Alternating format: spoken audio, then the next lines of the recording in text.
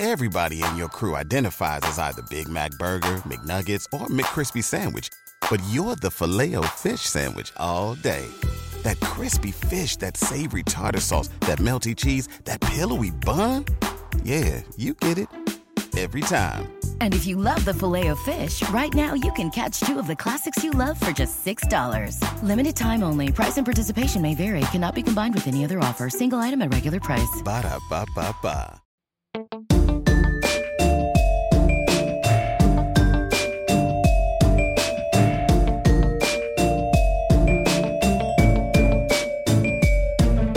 Hello, everybody. Welcome back to Crime Weekly. I'm Stephanie Harlow. And I'm Derek Levasseur.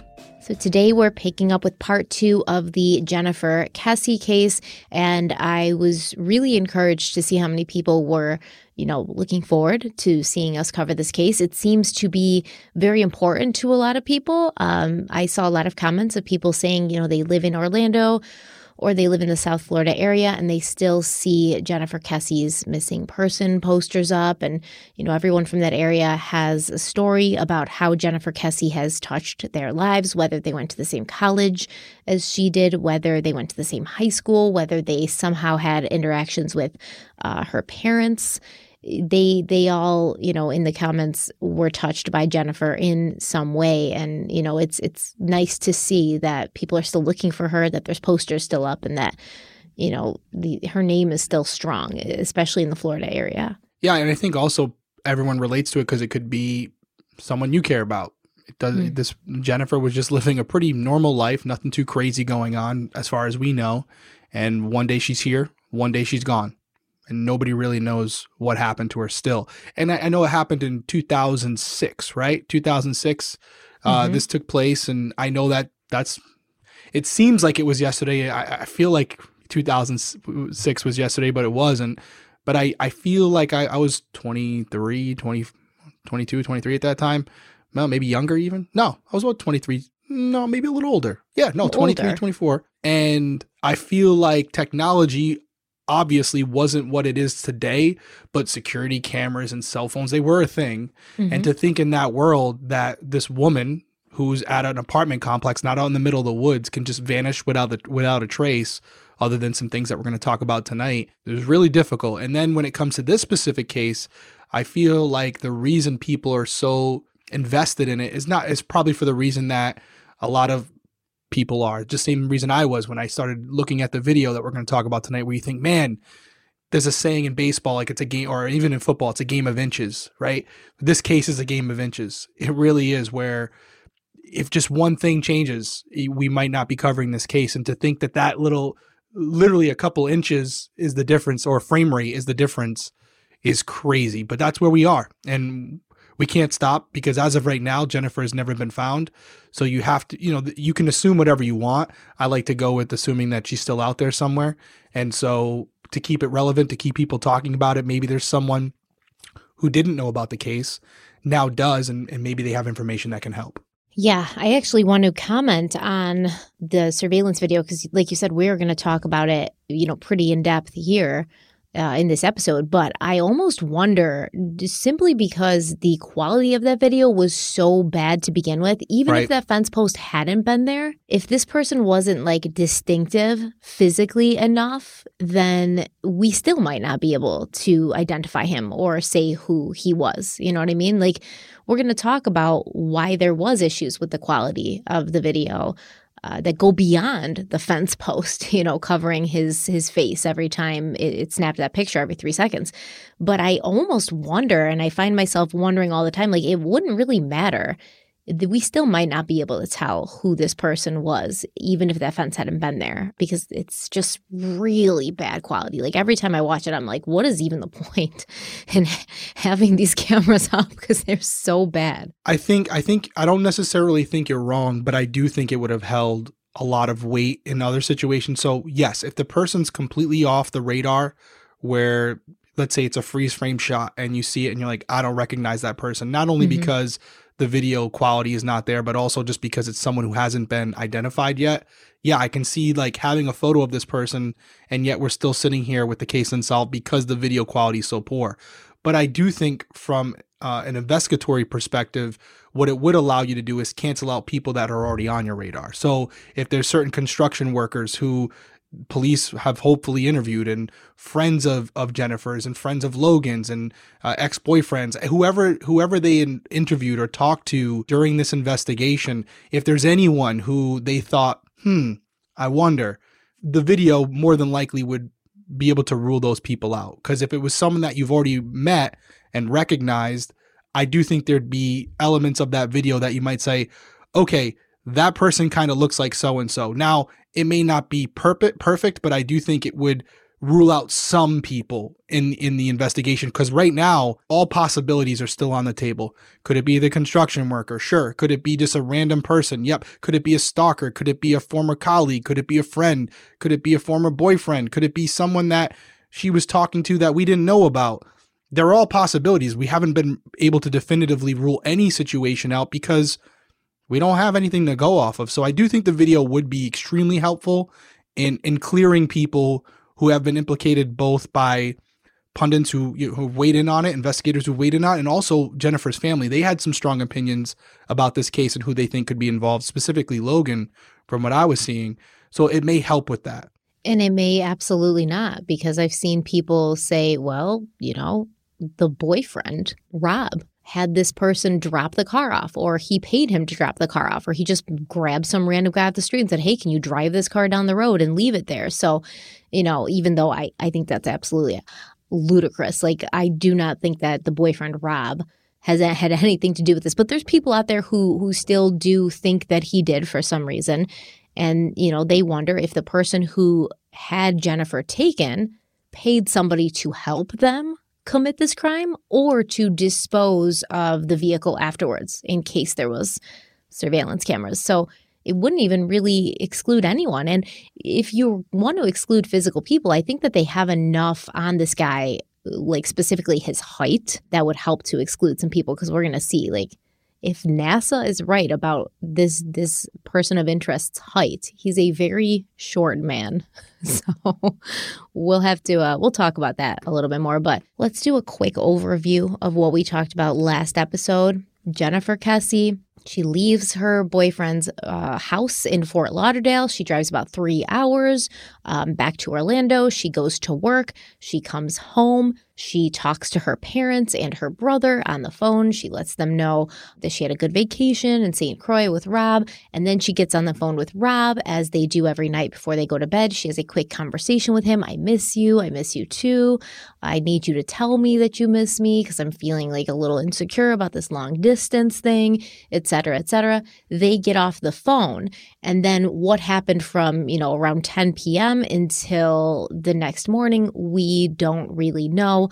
By the time Jennifer's parents and brother got there, they found that her condo kind of looked like she just left for work, and the towel was still wet, and there was water in the shower, and her pajamas were on the floor. So it looked like she got up, took a shower, pulled some clothes out that were still on her bed to wear to work, chose an outfit, put on her new 9 West heels, and then left for work, or, put on her flip-flops, which we're going to talk about in a minute, and left for work. But either way, she had all of these things with her that have never been found. Her work briefcase, her cell phone, which is an LG cell phone, her brother's friend's cell phone, because that had been left at her condo over the weekend when her brother and his friends were staying there.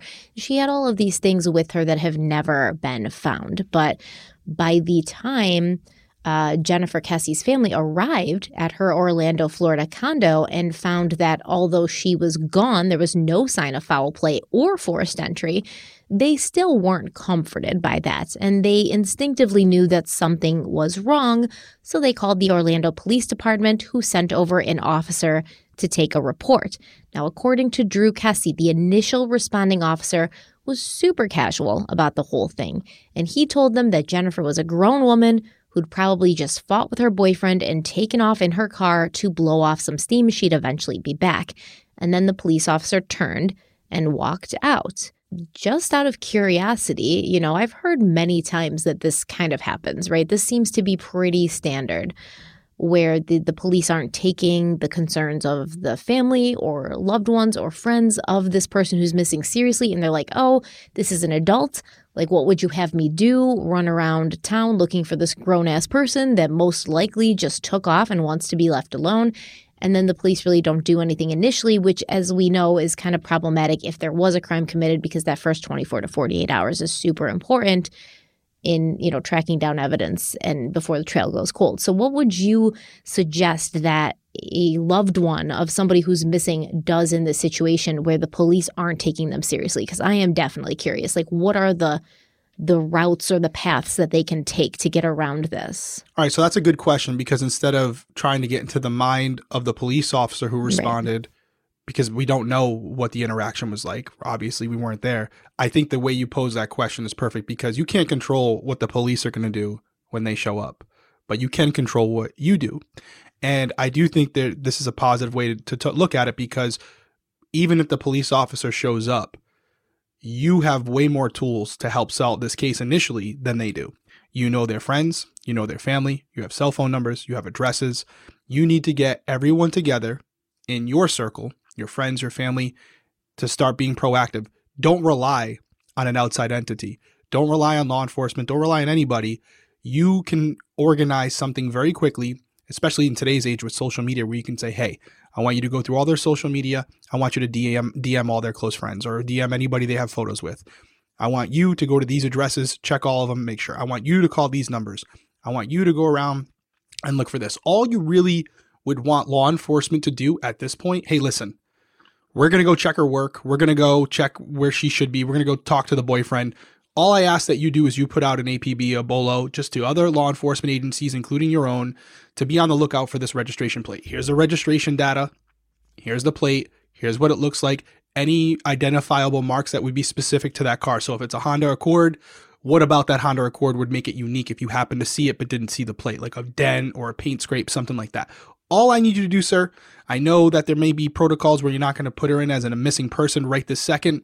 I'm not here to dispute that with you. All I'm asking for you is to put out a BOLO for this vehicle so that if any surrounding agency spots it, they'll stop her and have her call us. That's all I'm asking. There's no protocol preventing them from doing that.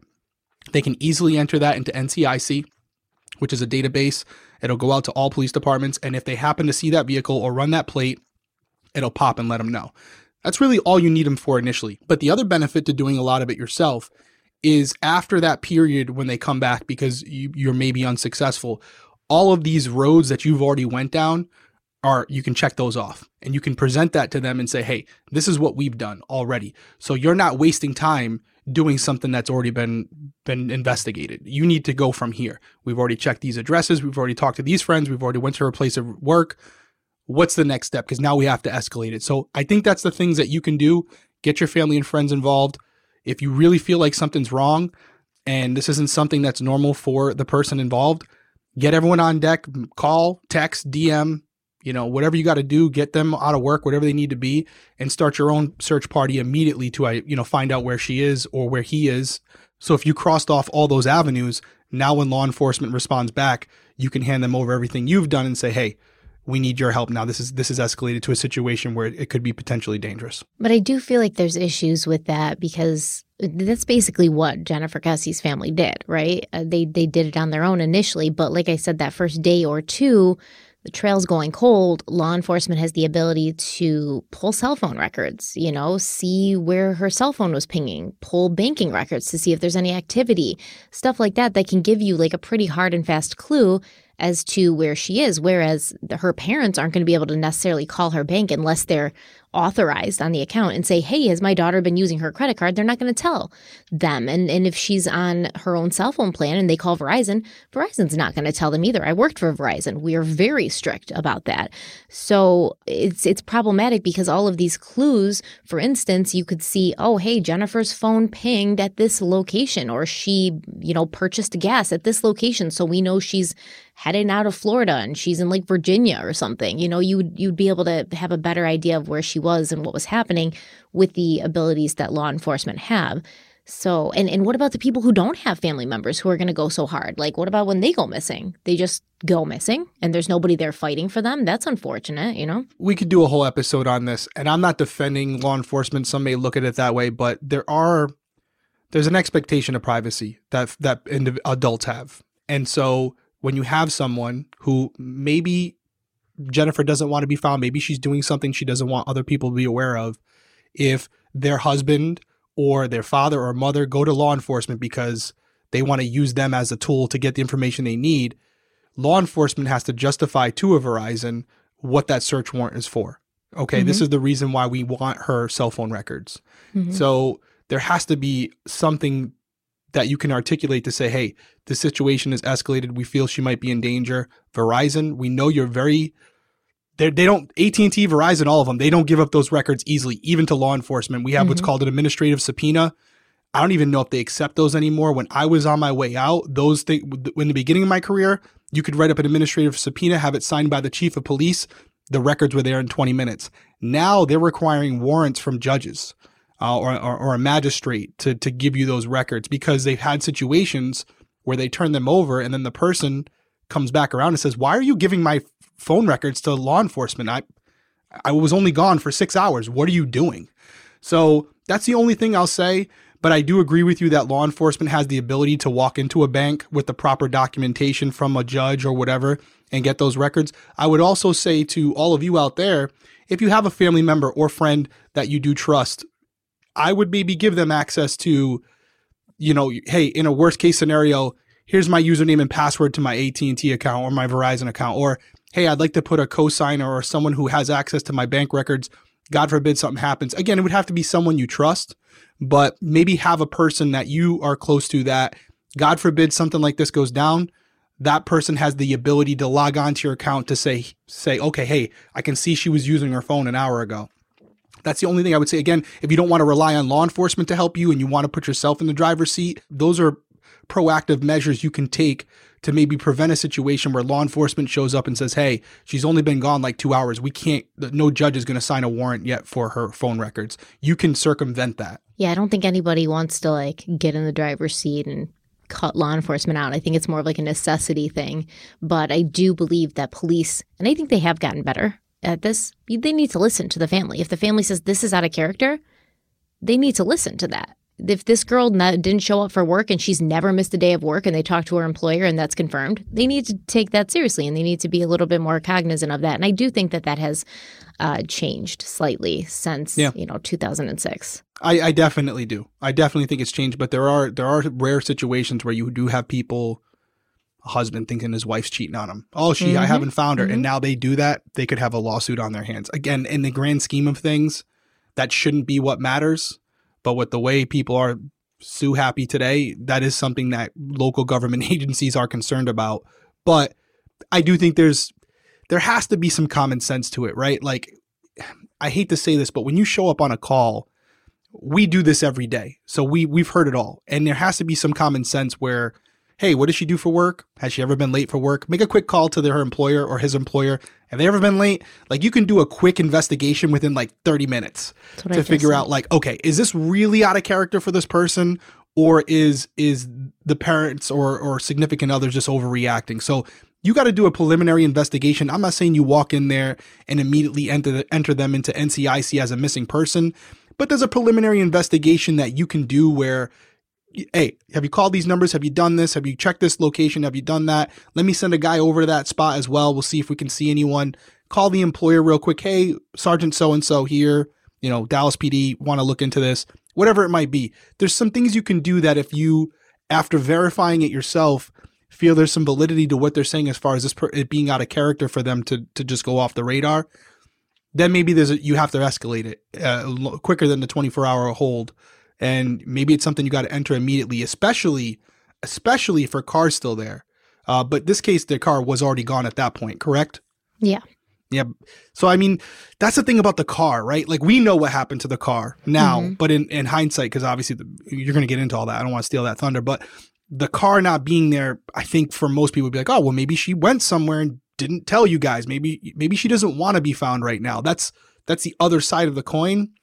So there's really no perfect system, but I do agree with you that in the last few years, especially with what has happened in some of these cases and the scrutiny that law enforcement has received over it, they are more proactive in their approach where they realize if they go to a call, something happens to this man or woman because they didn't react, they could lose their job. So that is something that has gotten better and there's always room for improvement. Yeah, I mean, I think like Gabby Petito was a perfect sort of example of that. That's a fuck up. That's like no brainer fuck up. Like even more coming out about it with visible injuries she had to her face. We had said it. I'd said it when we did it initially. There was clear signs that there was some type of domestic dispute going on. Yeah. It's not, there's no discretion there. I hate to say it, and I said it before, say it again, there's no discretion there. Whether you feel it's a one-time thing or whatever, the laws are they're very clear. If you can determine a primary aggressor, which in this case, don't come for me on this one, but small, tiny girl, bigger guy, scratches on her face, he has the ability to walk away from it. He didn't. He's getting locked up. You guys can figure it out at court. If you want to drop the charges down the road, Gabby, that's your problem. I'm doing my job here because I'm not leaving it open where I'm going to walk away and you're going to end up killing this woman as soon as I do. Now that's on you. So completely fucked up there. I feel like that situation is super obvious what you're supposed to do. The missing persons ones, I struggled with them a lot too when I would respond to calls. If we had children, the parents would always be very upset about their missing child, 16, 17-year-old girl or boy, where they're like, oh, they missed, this never happened before.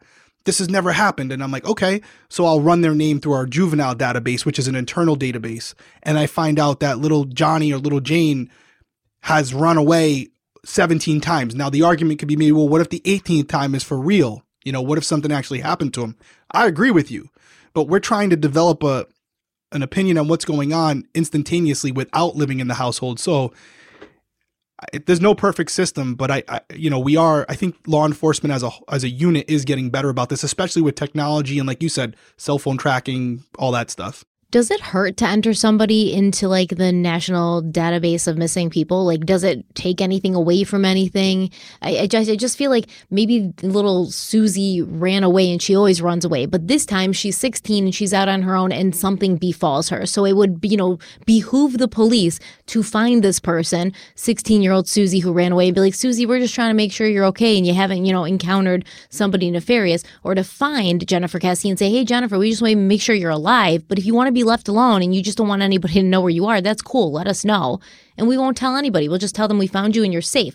That should be what's happening. They should be at least entering these people into that database in case, right? I'll speak for myself. I won't speak for law enforcement as a whole. I'll just speak to how as a patrolman, Derek, and as a sergeant, Derek, if it was a juvenile and they are still under the custody of their parents and the parents were insistent on it, I would enter them. Just to cover my ass, just to cover my patrolman's ass, I would enter them. At the end of the day, from a legal standpoint, the parents are in charge of them. They're asking me to enter their child. I'm going to enter them. I have nothing to lose.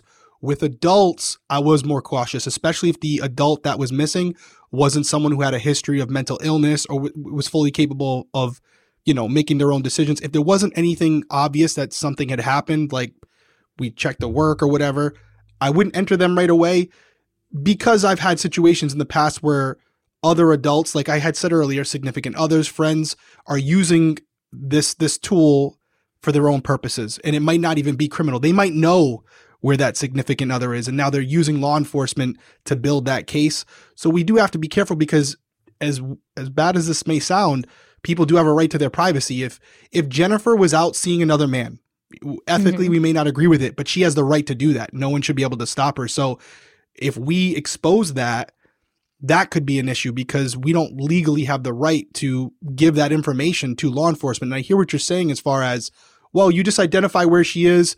As long as you know she's okay, you can at least say to the family or friends, hey, can't tell you where she is, can't tell you what she's doing, but she's okay. That's all we can tell you. But then it becomes a whole different issue, because we have situations where if there's nothing on the surface that looks bad and the person's only been missing for an hour or two, and you have 3 or 4 cops in that jurisdiction, you're out looking for someone who's perfectly fine. There's a lot of logistical elements to it when you're running a police department or running a shift where you only have so many police officers on the road and they have to answer other calls. This is a whole different issue that I'm sure some of you don't agree with, but I've said to you guys before, there's been points where I've had me and 2 other patrolmen for an 8-hour shift. It's crazy. It's insane. And we were a very busy department, but there's a lot of variables to it.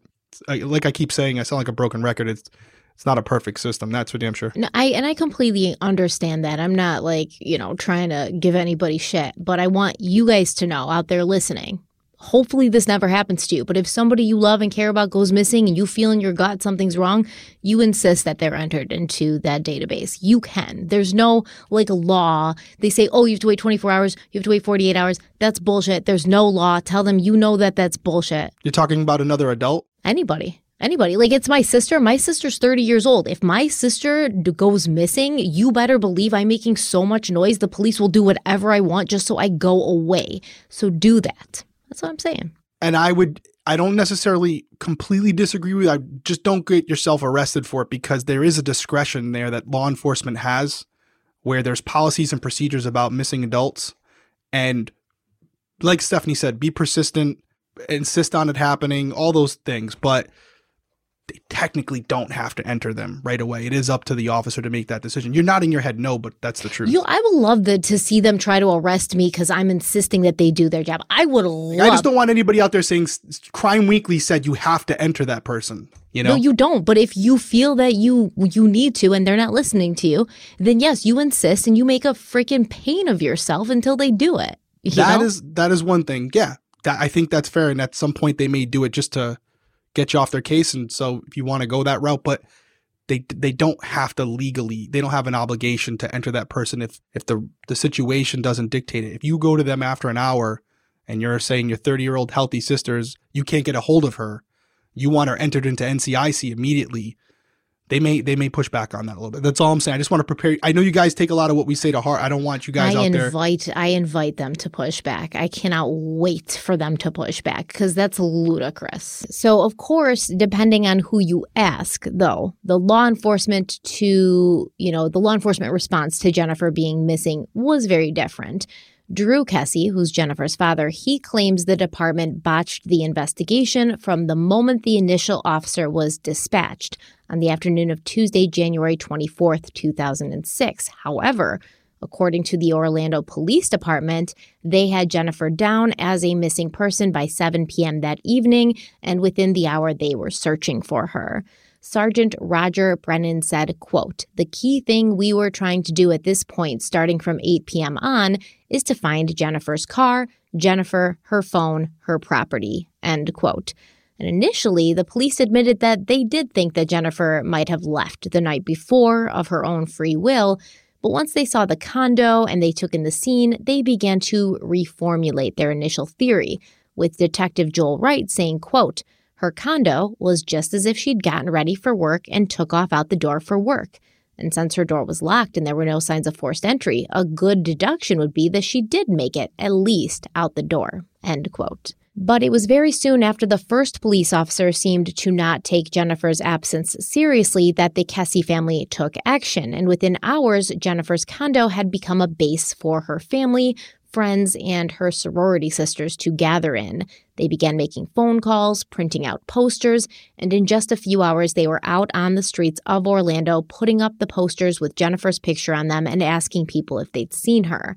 But no one had. Now, law enforcement does claim that this was kind of an issue for them as far as processing forensics inside of Jennifer's condo, because by 7 p.m. when Jennifer was finally reported missing, there'd already been roughly 24 people inside of Jen's condo, including her boyfriend Rob and Rob's mother, who had driven from Fort Lauderdale as soon as they heard that no one could locate Jennifer. And I don't think it's super important that they weren't able to do forensic inside the condo because they seem to believe that she left, and then that's when something happened to her. But I will say we have seen this in multiple cases, and probably not the best place to make your base of operations being the condo where Jennifer was last known to be, just in case, because they didn't really know. Anything could have happened. She could have been attacked inside her condo, and then the person took her keys and locked the door on the way out. They could have been a very, quick attack where there wasn't things knocked over or a struggle. We don't really know. So just to be on the safe side, maybe don't make the scene or the last place that this person was seen become your base of operations, because then you add all this DNA, and the police, it's going to take so much longer for them to sort of go through all the different DNA profiles and pick out the one that doesn't belong. And, we saw this in the Springfield 3 case, remember? When all the people were going in there looking for Susie Streeter and her mother and her friend Stacy, and there was just like so many people traipsing in and out that the police were like, we don't even know. There's like millions of DNA profiles in here. We don't know who's supposed to be here and who's not. Yeah, I think I agree with you. There's two ways to look at it. At that point, you're just trying to find your loved one as fast as possible, and there may be something inside that apartment or inside her vehicle, if the vehicle was there, that may assist you in doing that. So yeah, you could leave it there to be, tape it off for law enforcement later if they decide they want to do it. That's going to be more beneficial or advantageous down the road if there's a trial, right? To convict the person who they believe it is. At that point, it's really not that important. Your number one priority is to find your loved one. And if there's information that could assist in that, the preservation of life is most important. We're not worried about prosecution later. So yeah, in hindsight, it would have been nice to be able to do that. But I don't blame Jennifer's family for doing what they did. To be completely honest with you, even having my background, I would have done the same. I would have said, hey, if you want to process it, like now, like you're here, you just got here, it's 8:00. If you want to process it now. If you're choosing not to, we're going to contaminate that crime scene, because I'm going to go through her property and I'm going to see if I can find something, because you're not going to at this point. True. So I'll give them the option.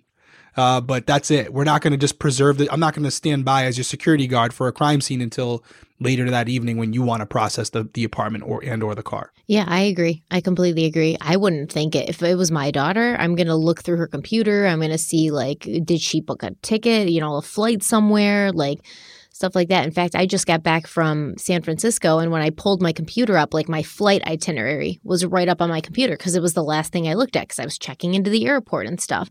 And I was like, oh, this would be great if I went missing and nobody knew where I was going, because somebody would just be able to pull my computer up and see this right here. And I think a lot of people do that. So yeah, that's definitely like one of the first places I would check.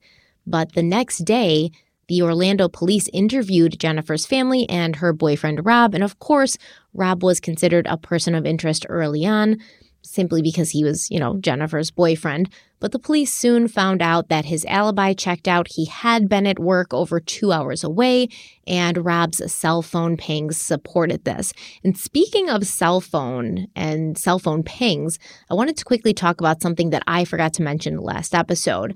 For many years, we'd been told that Jennifer's cell phone was powered down soon after she got off the phone with Rob the night before. But law enforcement also claimed that her cell phone was pinging outside of the apartment complex after 10 p.m., which led many people to believe that Jen had left her condo during the night of January 23rd after getting off the phone with Rob. Now, Drew Kesse was asked about this during a Q&A, and he responded, quote, "This is a very important question and one that I personally have spread misinformation on. You see, there is what people talk about, what law enforcement tells you, and then there's the truth. I, for years, have felt and thought, I was told by law enforcement, that the phones were manually turned off or destroyed at approximately 10:20 p.m. on 1/23/2006. That is simply false information, and I, in my heart, believed I heard that for years. The ping study presented to us showed such illogical locations and times and pings off towers that made absolutely no sense. Yet again, law enforcement was pushing that Jennifer was out and about after 10 p.m. that night, and we didn't know our daughter. Again, we plainly showed law enforcement how absurd their thought process was in the ping study. About 2 years later, I was able to convince a detective to get with a Verizon specialist on the ping study and see if anything had changed when a real professional looks at it. That was done, and we were told by the detective that the Verizon specialist said the entire ping study was no good and totally unreliable. Once again, it was all new technology, and the towers were always shutting down, skipping to another, etc. In the end, the data was totally flawed and not to be believed as per Verizon." End quote. What do you make of this? Well, this kind of goes back to the Adnan Syed case. It was early on with pings, and pings were never that accurate. I know we used them over the years, and it would show a general location, but I can tell you right now, it wouldn't, find my iPhone. I can tell if you're in your apartment or in the parking lot.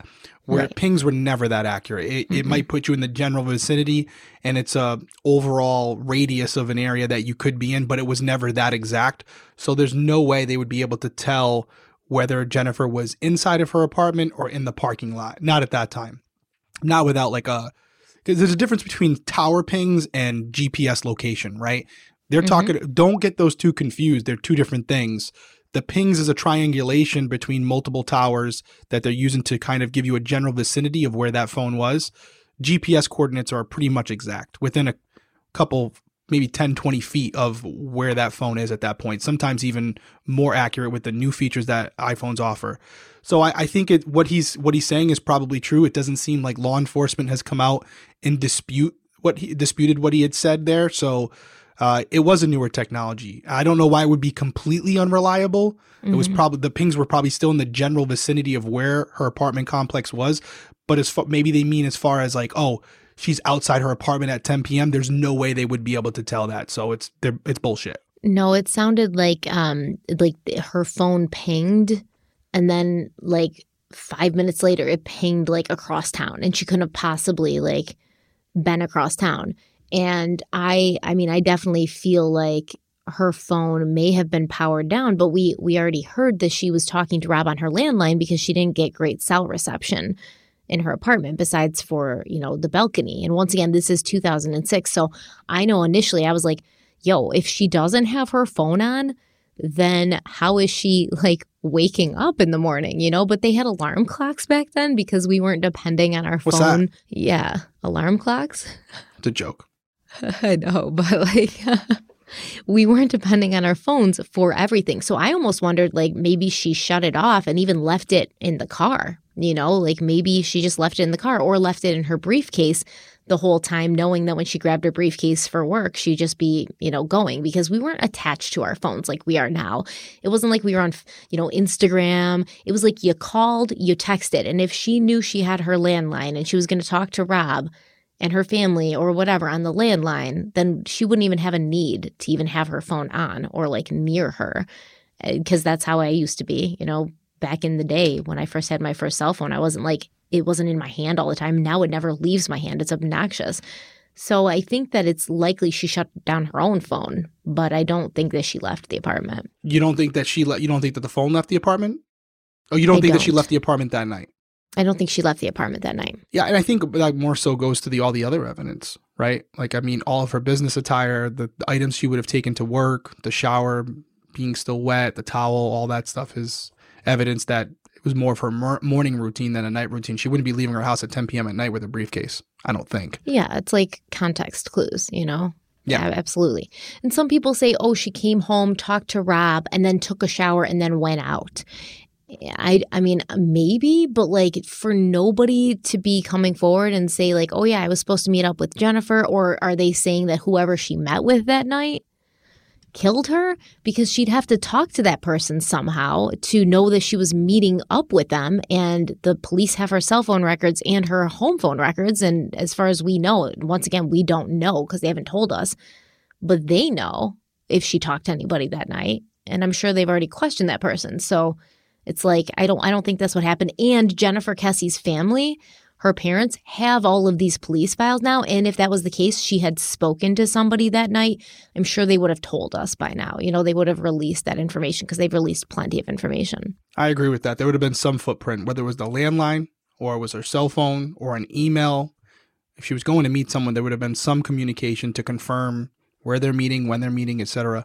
If not a friend or family, someone else she's confided in about that. So I do agree with you. And I think I said it in the first episode where she's got to work. She gets up early. I think you said she's in work by 9. I mean, where's she going? Where's she going? Unless she's planning on sleeping at that person's house and then going from there, which is possible. But I think everything else in that apartment, unless it was staged to look that way, suggests that she left that morning and was heading to work. And once again, there would have to be some sort of communication like, hey, I'm spending the night at your place tonight, or, like I'll go to work from your place. There'd have to be something, whether email or cell phone or landline, to show that she had spoken to somebody that night or, at all during the day. So let me just throw one more scenario at you, though. Let's say this person knows she's in the apartment alone. Mm-hmm. Someone who she's not in fear of, maybe someone in a uniform, maybe a contractor, something like that, who knocks on the door. Mm-hmm. She opens it. They attack her.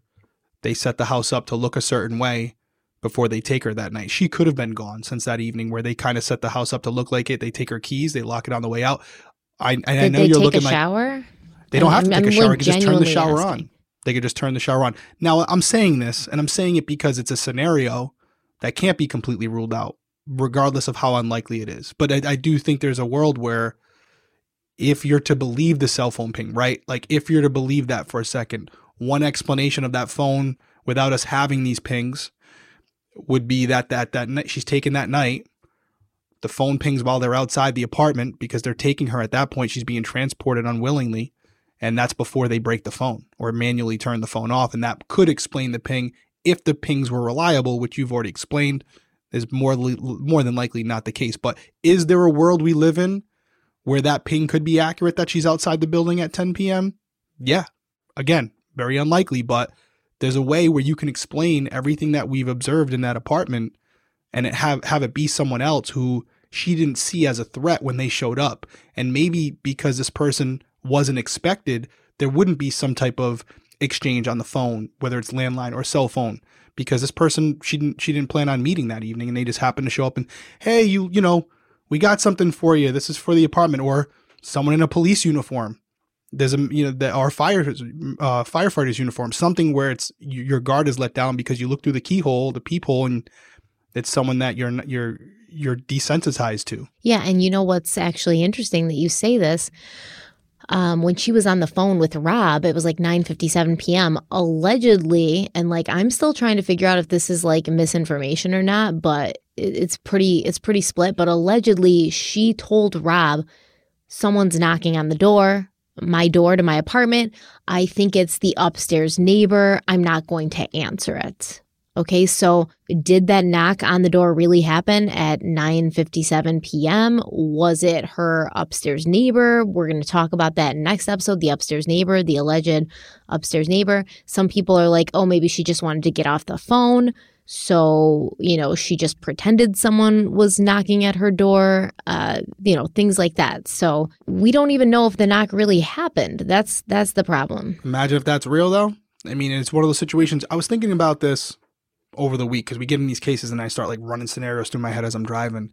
I think about Brian Kohlberger, right? Because Brian Kohlberger, for the most part, there's some digital connections now as it's coming out, and I'm sure there's gonna be more. But overall, the victims weren't very familiar with Brian Kohlberger. He was just some psychotic person who was stalking them, essentially. Jennifer could have had a stalker that she wasn't even aware of. Someone who was watching her go into her apartment every evening and was aware that she was home alone because they had been stalking her for weeks, months, who knows? They could have easily gotten a hold of something that looks like or resembles a police uniform or a firefighter's uniform or a construction worker, because they're seeing them all over the complex all day, where they wait until it's late enough in the evening that maybe nobody else would be around. They're aware at this point that there's not a ton of other people living in the building.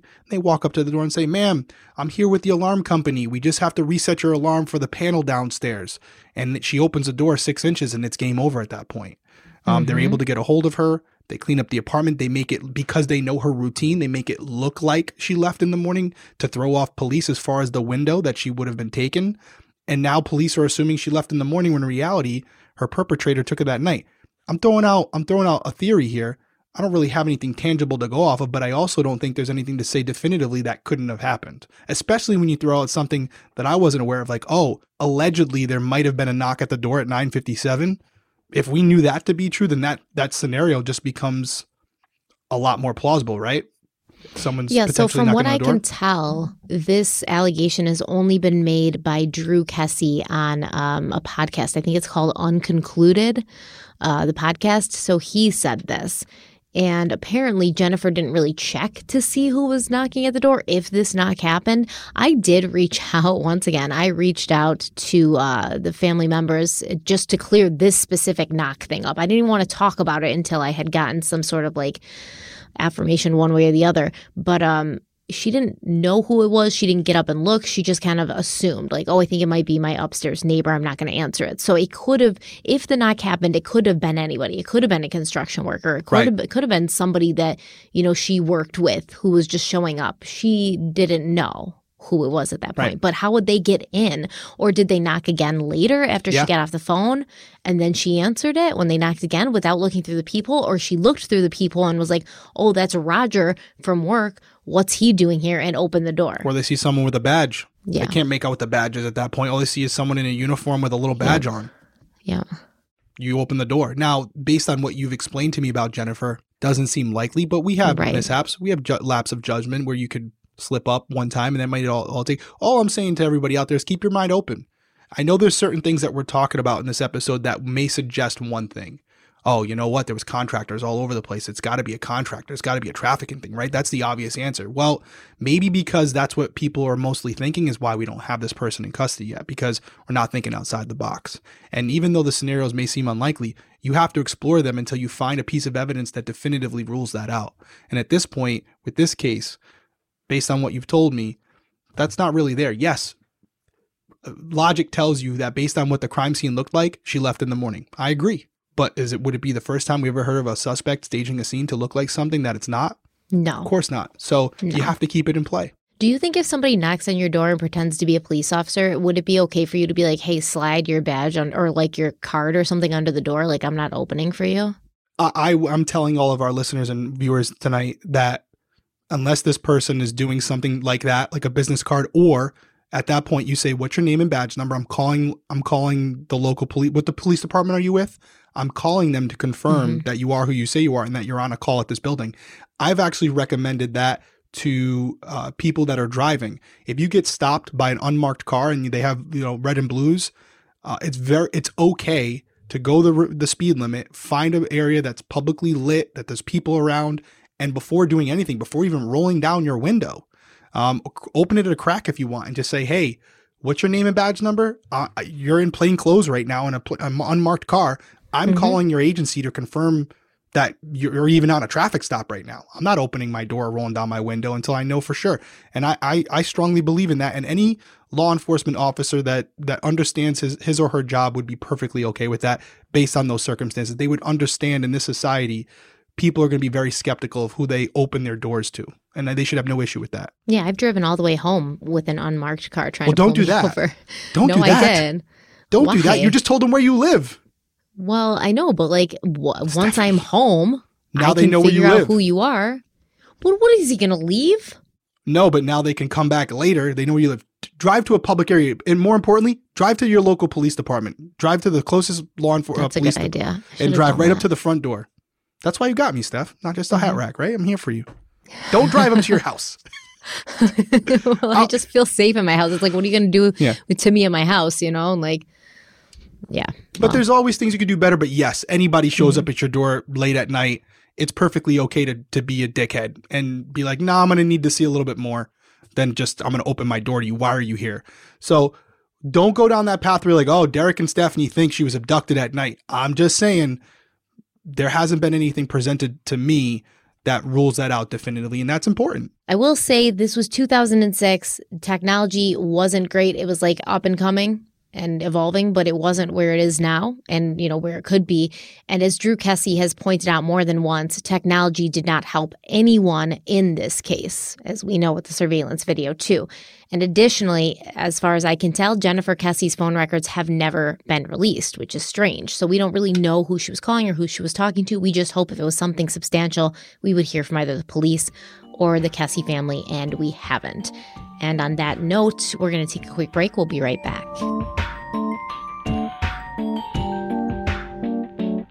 Okay, we're back, and now we're kind of getting into when things start being discovered, because on the afternoon of Thursday, January 26, 2006, a resident of an apartment complex called Huntington on the Green reported to 911 that a car had been parked in a visitor or temporary parking spot in front of her building for a few days and basically abandoned, like nobody had returned to it.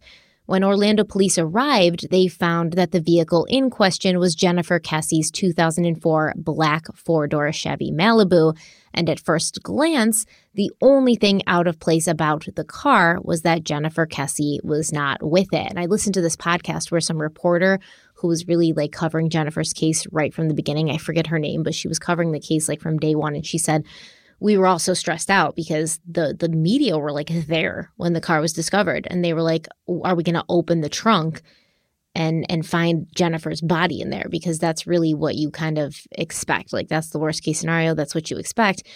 But not only was Jennifer's body not in the car, it seemed like nothing was really out of place. in the car. Now, this apartment complex, Huntington on the Green, it's only just over a mile down the street from where Jennifer lived, I think 1.2 miles away. But some people might say that it might as well have been on a different planet. Mosaic at Millennia, which was Jennifer's complex, it boasted highly manicured lawns, a safe and gated community, and around-the-clock security. It was also located in a slightly more upscale, like kind of public part of town. If you were driving on Interstate 4 in Orlando and you got off the exit for the Mall of Millennia, you'd find yourself on Conroy Road, a busy street with retail shops on one side and the massive mall on the other side. Now, just after the mall, Jennifer's condo complex was located on the north side of the road. And even from the street, you could tell that it was a nice, upscale, gated community. But if you kept driving, Conroy Road would transition into Americana Boulevard, and that's when the upscale and luxury views ended and the seedy strip malls began. This is a place or an area that's known for drugs, high crime rates, at least in 2006. And according to locals, this location is one of the worst neighborhoods in the Orlando metro area. Some people say they won't even drive near that area at night, and they'll go miles out of their way to avoid it. Now, according to Drew and Joyce Kesse, Jennifer's parents, Jennifer herself would have no reason to be there. So why had her car been abandoned there? Now, when the Orlando Police Department arrived at Huntington on the Green, they found Jennifer's car parked in a visitor spot in a small side parking lot near the complex pool and clubhouse. And initially, there were no apparent signs of struggle inside or outside the vehicle. At least that's what the general public was told. No signs of struggle, nothing out of place. There was no blood inside the car. And the only discernible print that CSI was able to pull belonged to Jennifer. And it was like a palm print. They also were able to find an unknown DNA sample, but it was only a partial DNA profile and not enough to be entered into CODIS. Inside the car, on the floor of the passenger side, police found 2 pairs of flip-flops. And Jen's family claimed that, she would always wear flip-flops when she was leaving work or heading into work. This way, it's more comfortable when you're driving, because driving in high heels is not comfortable. Walking in high heels is not comfortable, so I never do it. But she wouldn't scuff her high heels on the pavement because she's wearing flip-flops. So it's to protect the integrity of the shoes and also just for comfort. Now, one of the pair of sandals were darker in color, and they looked similar to a pair of flip-flops that Jennifer is seen wearing in pictures from St. Croix. Because remember, she had just been to St. Croix a couple days before she went missing. Now, in the side of the driver's door, police found a travel cell phone charger as well as a broken key, and this key belonged to Jennifer's mailbox at her condo. And something the detectives found very interesting was a DVD player in the back seat.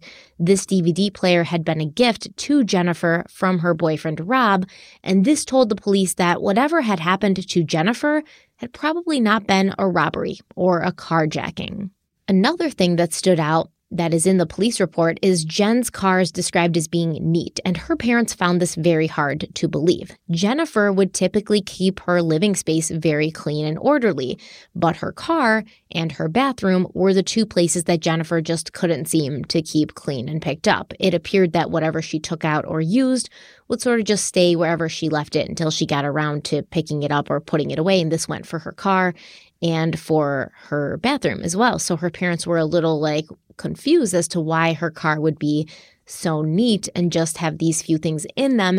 And also, why is there only one print that belongs to Jennifer in the car? Was the car wiped down before it was parked? It's a great point. There's a couple good things that you said in there that I agree with law enforcement, where you're thinking it's a carjacking. Obviously, at that time, DVD player. Right now, we're thinking 2023, what's that, $10? But back then, it's probably pretty expensive, probably a couple $100, and it's portable, easy to conceal, and also easy to resell, right? To anybody, or just trade for drugs or whatever it might be. So I agree with that assessment that it's not indicative of a robbery where the motive is financial, right? You're trying to obtain things, money, credit card, whatever it might be, possessions, jewelry, things like that. You would take the DVD player. There was one other thing that I wanted to talk about, which I didn't want to interrupt you because you were in the middle of a sentence, was the DNA. I know at the time they're saying that DNA was insufficient to enter into CODIS, but I wonder if now, with the way science and technology has advanced, would they be able to take that smaller sample and do something with it. I know we have PCR testing where you're able to clone or duplicate the existing sample so that you can check it multiple times.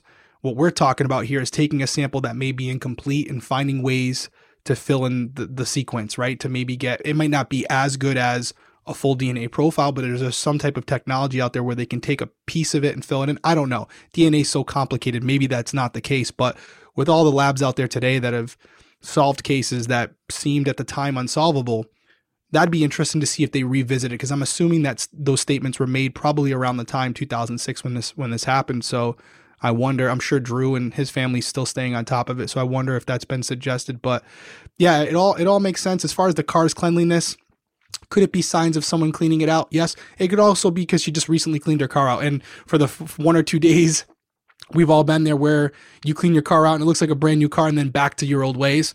That could just also be the situation as well. However, if we're going to explore the path of this was more, premeditated, and I talk about ideas that they staged the apartment, well, if I'm going to say that, how can I not say it's plausible that they staged the car or cleaned the car? I can't. So yeah, it's possible. And the thing about this case that bothers me so much, and there's a lot actually, I shouldn't say the thing, but the fact that this car was taken to a location that I know wasn't the greatest of areas, but it still was populated by human beings. And so you run such a risk going back to the car, getting in the car, and I know you're going to go over the specifics, but going back to a complex, taking the car, driving it to another location where at all points you could be seen on camera, which did happen. Or by people, or by a person. Yeah, there's so many situations where you're exposing yourself. So they're right by the pool, man. Right. And it's Florida. It may be January, but it's hot still. Right. The question's why? Why do it? Why do it? Right. Was she ever in the car? And if so, why not drop it in the woods somewhere? Why not drop it at a park that's not as populated? Yeah. I don't know. It does suggest that the person may not be a career criminal, that they may not have planned it out, because I don't think that would be the process. I think you would take the car. I do understand wanting to dump the car as fast as possible for the reasons I said to you in episode 1. You're in the car of the missing person. You don't know what's being done at this point. You don't know who's out looking for it. It doesn't even have to be law enforcement. It could just be the victim's dad driving back to her complex and you pass him in the Malibu. Now you're cooked at that point. So you're taking a huge risk going back to the scene of the crime at any point, nevertheless getting in the vehicle. So I don't know why they would do this. There's something about that car where they wanted to throw people off. And like you had said in episode 1, they maybe wanted people to believe that she had gone to work, or that she may have just gone somewhere and took off and she was okay. And this would extend the amount of time they have to get away. That would be the explanation. But man, risk worth reward. Remember what you said earlier? You were like, oh, missing person, especially if the car is still there. Yeah. Well, the car is not there. So the responding police officer is going to be like, well, she probably just got in her car and drove away. Like, the car's not here. She's not here. Like, so yeah, definitely. And check this out. Maybe you'd want to take it further or drop it someplace more like remote. But let's say you're working a shift at the apartment complex where she lived and you can't be gone for hours, right? So you just want to drive it a mile down the road, leave it, and get your ass back so that nobody notices that you're gone. Still got your alibi. So when the police come, looking later, no one can say, well, John was gone for like 2 hours today, actually. Right around that time. So that is suspicious. Go talk to John. So I definitely think they just wanted to get rid of it as soon as possible. Like, they don't want to be driving around in it. They didn't want to look around for any place to go. They just wanted to drop it and move on with their lives and not be around it, in it, nowhere near it. Oh yeah, the car was plutonium for sure. They didn't want to be near it. They knew it was for the reasons I'm saying, it's bad to be in the victim's car at any point. Not good. Middle of the day. Not a good situation. So they clearly felt it was a big enough deal to risk it all for that. I don't know. They got away with it, so I guess it worked out, and it did give them a few more hours. So mission accomplished, I guess, if that's the way you want to look at it. It gave them a lot more hours.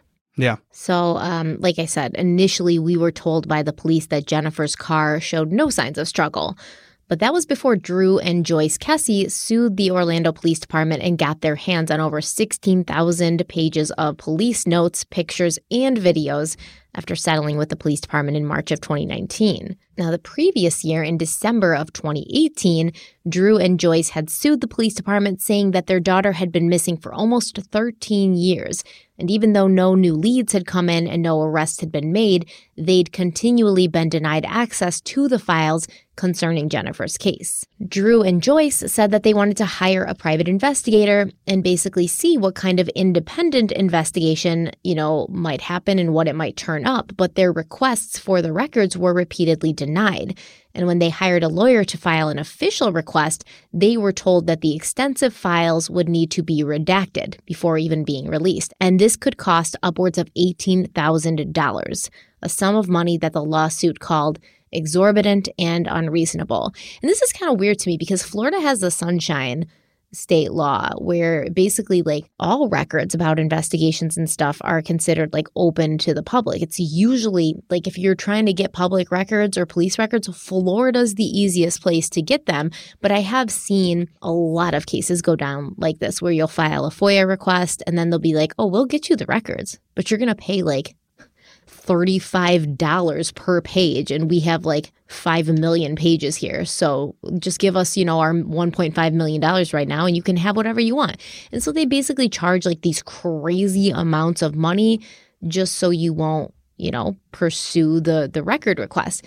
Now, in this situation, I understand if they need to pay somebody to go through and redact over 16,000 pages of police notes, that's going to come at a cost. But $18,000 seems ridiculous, kind of. I don't think they should have to pay anything. I think that the cost, to be fair, it could cost 10, 15 grand to have someone do that. Shouldn't be at the expense of the victim's family. That's what we pay taxes for. Yeah. Pull from that. It's been over a decade, man. Yeah, there should be no, I feel the same way about medical. I feel like there's certain things in life that we shouldn't have to pay for. We pay for it in everything we do. We get taxed for everything. And I think property taxes and all these different things that you pay for your local city or town should cover the paper that they have to print on, and the people, administrative people who have to go through and do what they have to do and redact it. And just to piggyback off of what you said, because we've talked a lot about cold cases and when outside entities should get involved, 13 years is enough. 13 years is more than enough. You had your shot, Orlando PD, you didn't solve it. You may have new people coming up in the ranks that may have a different perspective on it, but at that point, you got to put your ego aside. You got to be willing to work with the family and their investigator so that they can take a shot at it.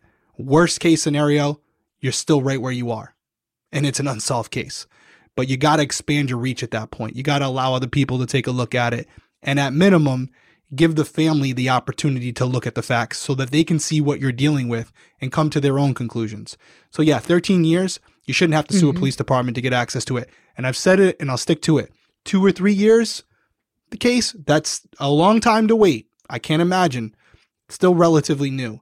10, 15, 20 years, it's time to let someone else take a look at it. And I don't think law enforcement agencies should be opposed to private investigators, certified, licensed private investigators coming in, taking a look at it, or at minimum, the family members saying, hey, I'm her father, I'm her mother, I want to look at it. They should be able to get that paperwork. Yeah, and the private investigator was a previous federal agent, so he had experience. Right. Right? And he's going to spend all of his time working that case. At this point, 13 years later, I can guarantee you they have a detective assigned to that case, but he's not opening that folder or she's not opening that folder unless something new comes in. It's sitting in a file somewhere collecting dust. Well, they're opening that folder now to redact some shit. So. Yeah, no doubt. But yeah, I completely agree with it. I think it should happen. And here's the thing.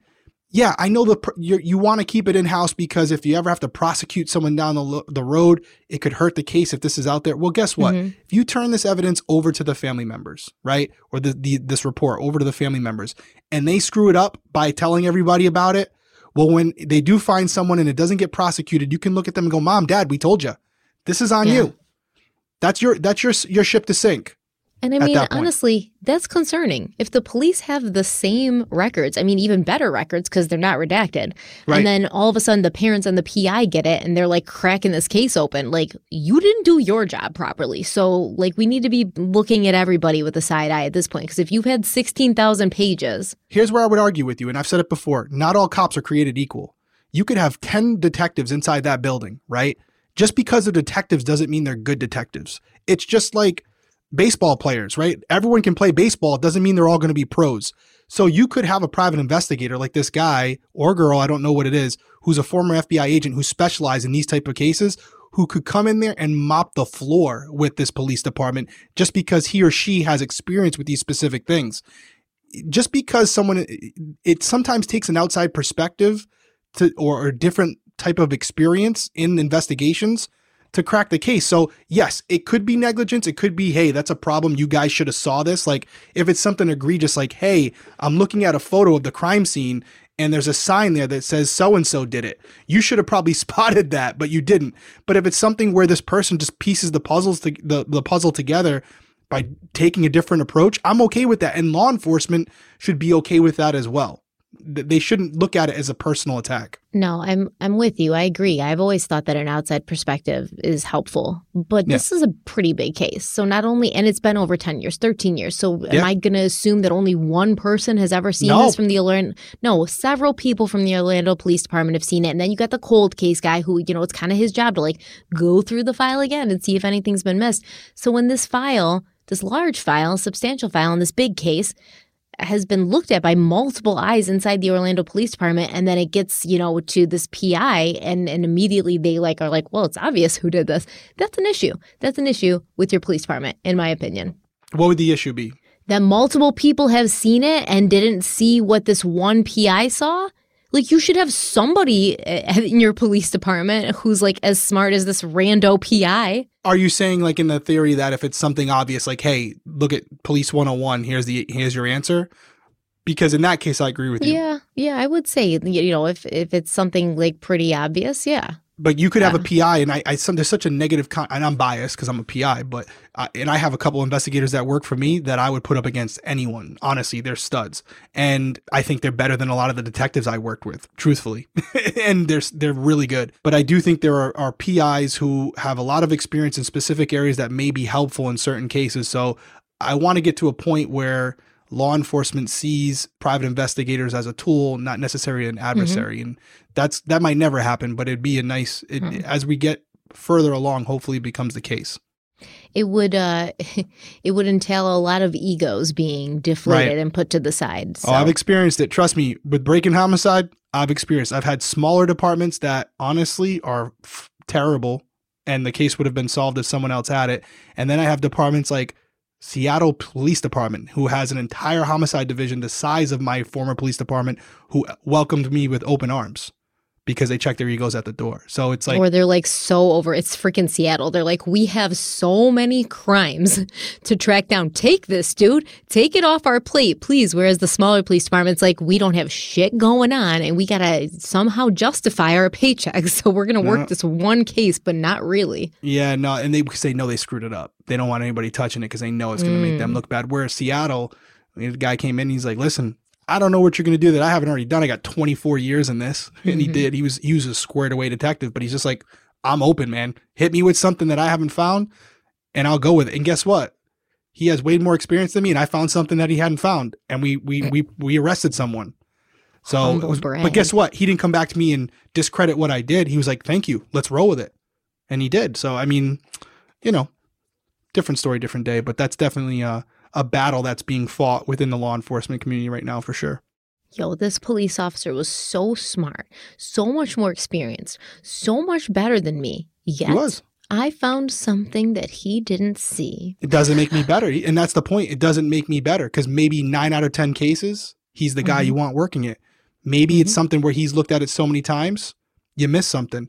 Honestly, there was things in there that I found that I don't know if I would have found if I was still a cop. It was more so the role I was in, being in television, getting access to certain things, not having to be held to the same standards, and also being able to go outside. He was restricted by the medical examiner that was assigned to Seattle PD. I was not. See, we got to think outside the box, man. We got to think outside the box. And the weird thing is, I don't know why the Orlando Police Department was so like close to the chest with this case. A lot of people say that they just don't understand why. Like, did they find something that they didn't want to reveal? We're not quite sure. However, I will say the Kesse family did receive some files in January of 2018, but they claimed these files were so heavily redacted that they were basically unreadable, which I believe. Once again, it's a good question as to why the Orlando Police Department feel like they have to hide so much about this case. But let's take a quick break and we'll be right back.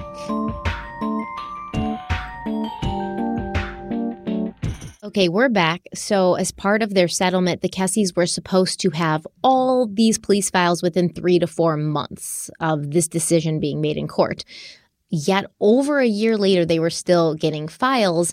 And as they were getting these files, they went through everything with a fine-toothed comb, hoping to find, something that was missing or something that could bring a new lead, a new avenue for investigation. And there's a lot of stuff that Joyce and Drew Kesse uncovered in these files along with their PI. But for now, we're specifically going to stick to the stuff about Jennifer's car. But I do want to say the Kesses claim that it took years, like I said, years, not months, for all the files that they were supposed to get. And Drew Kesse said, quote, "When we received the files, it was like someone just threw 16,000 pages on the floor and picked them up again and scanned them. We had to hire someone to go through them and categorize it and organize it properly so we can go in and query the database," end quote. And I always wonder, is this a sign that the files for Jennifer Kesse were just always disorganized? Or is this a sign where the Orlando Police Department was like, screw you guys, you got what you want, but we're going to make it as hard as possible for you to get through this shit? What is it? Because is it nefarious, or is it just we're super disorganized and we never had this shit? We never had this shit in order. Or is it we're legitimately just going to make this as hard as possible? Because I know lawyers and stuff do that to each other, when they go into discovery and they're like, we need everything you have on this. And they're like, you want everything? Okay. And then before you know it, there's 17 million boxes of just papers showing up at the lawyer's office. And they're like, oh shit, we really did it here. So is it nefarious, or is it just disorganized? Could be either or, right? We don't know what they thought at the time. It could absolutely be hey, you got what you wanted. Be careful what you wish for. Or, because I've seen it, where we've had cold cases and they're 20, 30 years old and it's 15 boxes and nothing is organized. Nothing is fine. You can't find anything. Nothing's been updated in a computer database so you can search it digitally. So the first thing we do with a cold case is take everything, scan it, put it into some type of file organization system where you can search a word or search for a specific thing and find it without having to go through 7 boxes of papers. So that could be the case where they just had all these files over the years that have accumulated from different leads, whatever it might be, and no one ever took the time to organize it properly. And they weren't going to do it for the Kesses if they didn't do it for themselves. So they said, hey, here's what we got. Enjoy.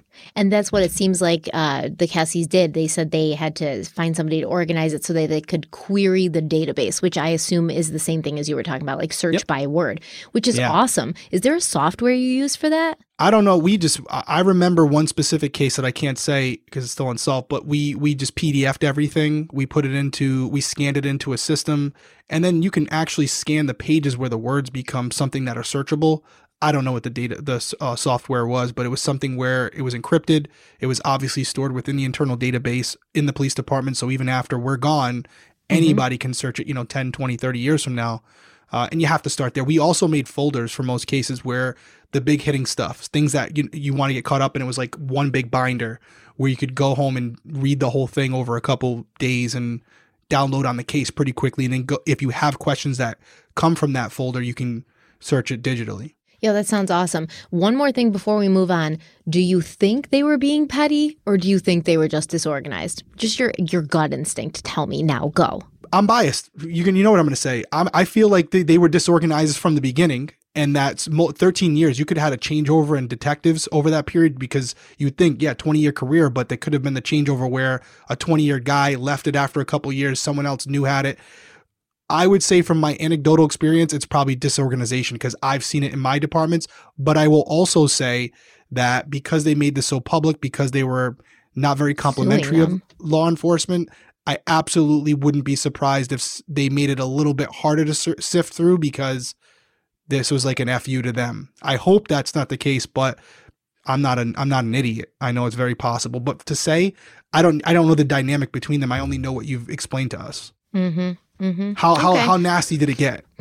I don't know. I mean, it probably didn't get that nasty, but that's why I think like maybe we said, not. Egos, egos. Yeah, I mean, I'd like to think that's not the case, but I'd be remiss if I said it's I haven't seen it before. I mean, we had detectives on my own job that we nicknamed cold case because every case they took, it turned into a cold case. Damn. Dead ass. I'm not gonna say that person's name, but one of my buddies watching this, watching this are laughing right now because they know who I'm talking about. Or they're not because they're like, that's why they called me cold case. That person's not listening because that person ironically always thought they were the best detective in the department too. Oh yeah? Yes. It's not really ironic. It's pretty common. There's someone like that in every job. You guys are all looking there going, yep, that's Sammy. I know Sammy. Yeah. Right? Freaking Sammy. Yep. Everyone's got a Sammy. So, is his name really Sammy? Obviously not Stephanie. Okay. It's redacted, okay? Or it is. Or is it? Or is it? Okay. So listen, according to Drew Kesse, there were about 150 photos that law enforcement had taken of Jennifer's car in total. But up until that point, he and his wife and his son had only seen about 4 or 5 of those. So as they were going through all of these new to them photos, the Kesses believed they saw in some photos what appeared to be evidence that a violent attack had taken place on the hood of the car. Drew Kesse said, quote, "It looked as if someone was thrown down on the top of the hood, arms spread out, and then dragged back, almost like off the hood, to the point where you can almost see fingers scribbling down the hood," end quote. So Drew Kesse claims he called the Orlando Police Department when he saw these pictures, and he was like, yo, like, did you guys see this? Are you seeing the same thing that we're seeing? And when I say we, I mean, Jennifer Kesse's family, as well as the PI that the Kesses had hired, and his name is Michael Toretta. Of course it is. It's such a PI name, Michael Toretta. But anyways, Drew was like, did you guys see this? Right? And he claims that the detective responded back, yeah, that's your crime scene, as if the police already kind of knew that this was, there on the hood, even though that had not been what they were saying for years and years, like over a decade. And then as the Kesses looked deeper into these files, they discovered that the reason this detective might have seemed to know about these hood marks already is because law enforcement already suspected that there'd been an altercation on the hood of Jennifer Kesse's car. In the police report from the day the police first checked the vehicle out, Detective Julia Skaz wrote, quote, "Observed what appeared to be marks on the hood of Jennifer's car, as if someone had been pushed on top of it," end quote. It's also noted that detectives on the scene told crime scene techs to also process that part of the car, although it does not appear that the hood of the car was ever processed, not for DNA, not for fingerprints. At least if that happened, it's not in any of these 16,000 pages that the Kesses received. Drew Kesse also saw what appeared to be a large boot print right by the gas pedal of the car, a boot print that was too large to be Jennifer's, but might belong to the person who was captured on the surveillance camera parking her car by the pool in the lot of Huntington on the Green apartment complex. Yeah, this hood was something that we teased a little bit, but it was something that when we got the case for break-in homicide, I was like, oh, this is interesting. Does it solve your case? No, but it does, as that detective said, in not the best way. Yeah, that's your crime scene. This is why most people that know something, the majority of the case would say, yeah, it's probably not likely that it happened in the apartment because it looks like the sign of struggle is outside. I don't know. I've seen the photo. It's, again, they have probably more enhanced photos. The photo's publicly around, so it's probably going to be on the screen right now as I'm talking. Being in person, you could probably see those fingerprint marks. I couldn't see it from the photo itself, but if that's the case, if they're right, well, then it suggests that she was attacked from behind more than likely, right? She might not even have seen her attacker coming, where she's fidgeting with her phone or her keys. She's looking down as she's going through them, fidgeting through them to get to the car.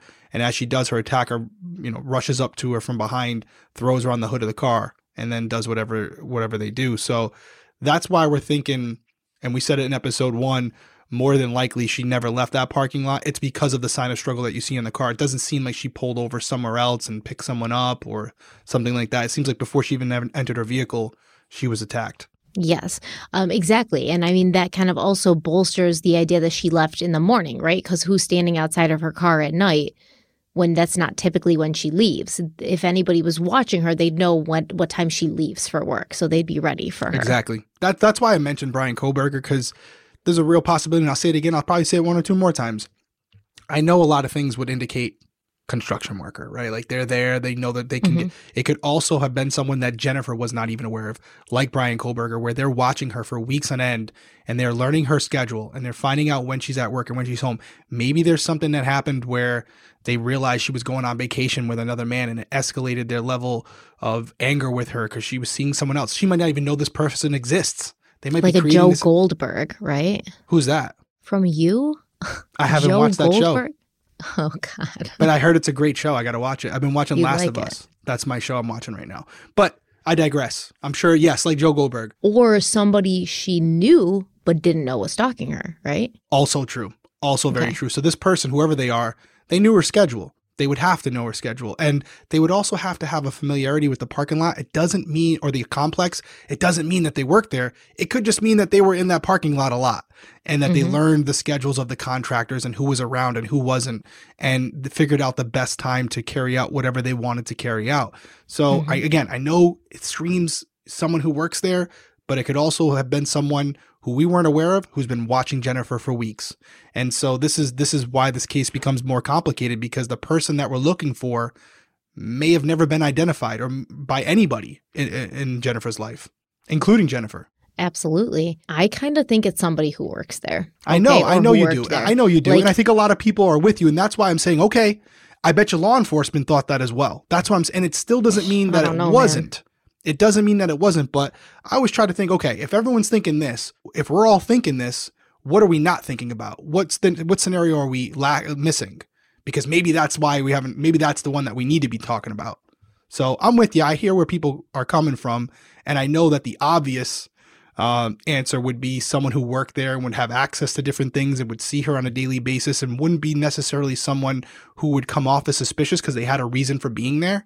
But I do think someone who lived there, even right. Someone like who lived there, another resident. absolutely, Yeah, absolutely. So a lot of, and you would also say because it's in the morning and there's people all around, that someone would have heard something, unless there was a collaborative effort and multiple people who were working there were involved with it. That's the only real way to cover it up. But it is a scenario where if this person's waiting outside, they decided this day because there was no contractors in the immediate area when they decided to do what they did. Yeah, but there's so many units that weren't filled around her because she was in like the purchasing condo area. So you'd also maybe have to be somebody with that kind of inside information to say, like, if I grab her at her car, even if she makes a sound or screams or makes a ruckus, no one's going to hear her anyways because I know that this unit, this unit, this unit, and this unit surrounding her are empty. So we're good, you know?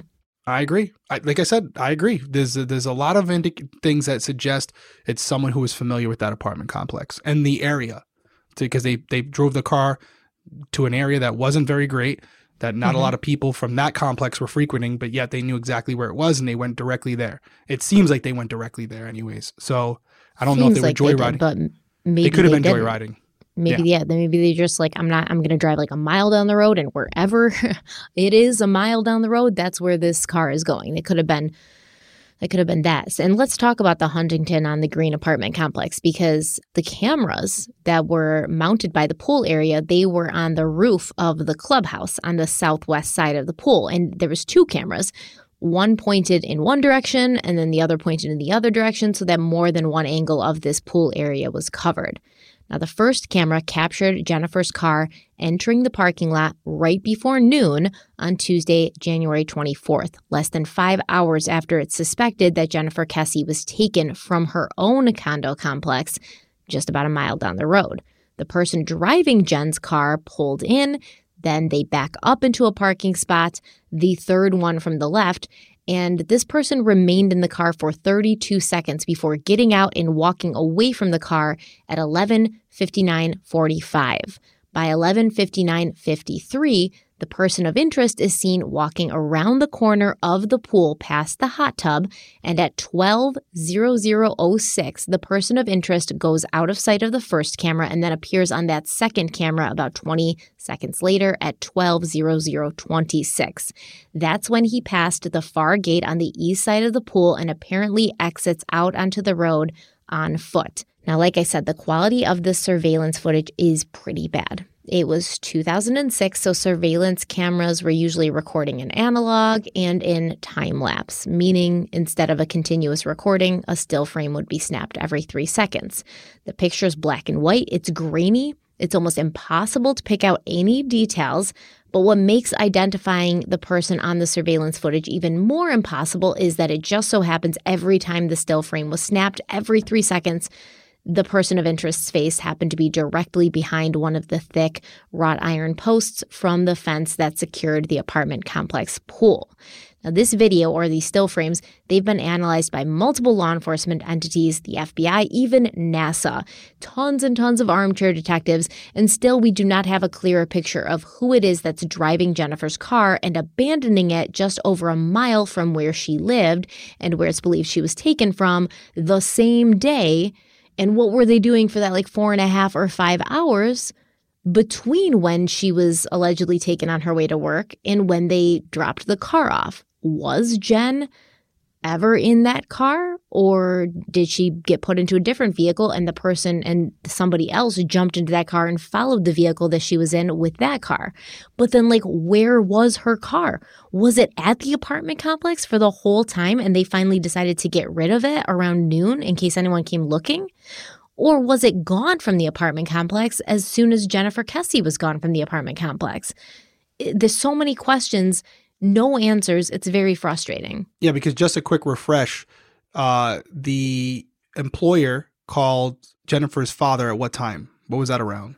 Early, probably by 10 a.m. Yeah. Okay, so 10 a.m. And they called the complex almost immediately after that, didn't they? And said, hey. Yep. Well, on their way they called. So probably they were calling before noon. Yeah. Yeah, so so you're right. The car must have been gone. Yeah, the car was gone. Yeah, and that's just something where I don't see the perpetrator coming back to the scene of the crime. They'd have to, whether they're someone who has a ton of experience with this or a novice, you don't go back to the scene of the crime unless there's some type of gratification out of it, which is possible. But that would have been too early for that. You don't go back there and hop in your victim's vehicle. You just don't do it. Because now, for all you know. Wait, you don't think they went back to the scene of the crime? I don't think I don't think there's a scenario where you like, oh, maybe the car was there and they went back and they got it and then moved it. I think that's out of the question because as we just kind of figured out, reasonable deduction, the parents were calling around, let's say even 10:30, 11 o'clock, and the management was saying her car's not outside. So the car was already gone at that point, and more than likely, based on those facts, she's attacked in the parking lot. They get her in the vehicle. Maybe at that point she's already restrained or maybe unconscious, whatever the case may be. They leave with her in her own vehicle and then they go somewhere. Honestly, I think this is why, and my memory's starting to come back to me, I think this is why there are some experts, some law enforcement people who believe that Jennifer never left that area. Whatever happened to her after that moment happened immediately after in a swampy or wooden area where she couldn't be seen or heard. And then she was disposed of, and then the vehicle was dropped off at this apartment complex. It all happened within a reasonable area. That's why there's been numerous reports of people searching bodies of water nearby, et cetera. There's some other things I think you're going to mention that we had talked about off record that have been reported over the years. But that's what the consensus is, that it probably all happened, because it's hard to imagine a world where the offender attacks her, takes her, drives off somewhere in the distance, really far, and then proceeds to come back to the general vicinity of the scene of the crime, where now law enforcement and family members and friends could be canvassing the area, looking for her. And now you're exposing yourself by being in her car. So more than likely it happened all in that area, although it could have taken a few hours. Although I will say 4 hours, if it happened in the morning, still an extremely long period of time for whatever to have happened to take that long. All right, so check this out. She gets grabbed, okay, because I do think it was more than one person. She gets grabbed.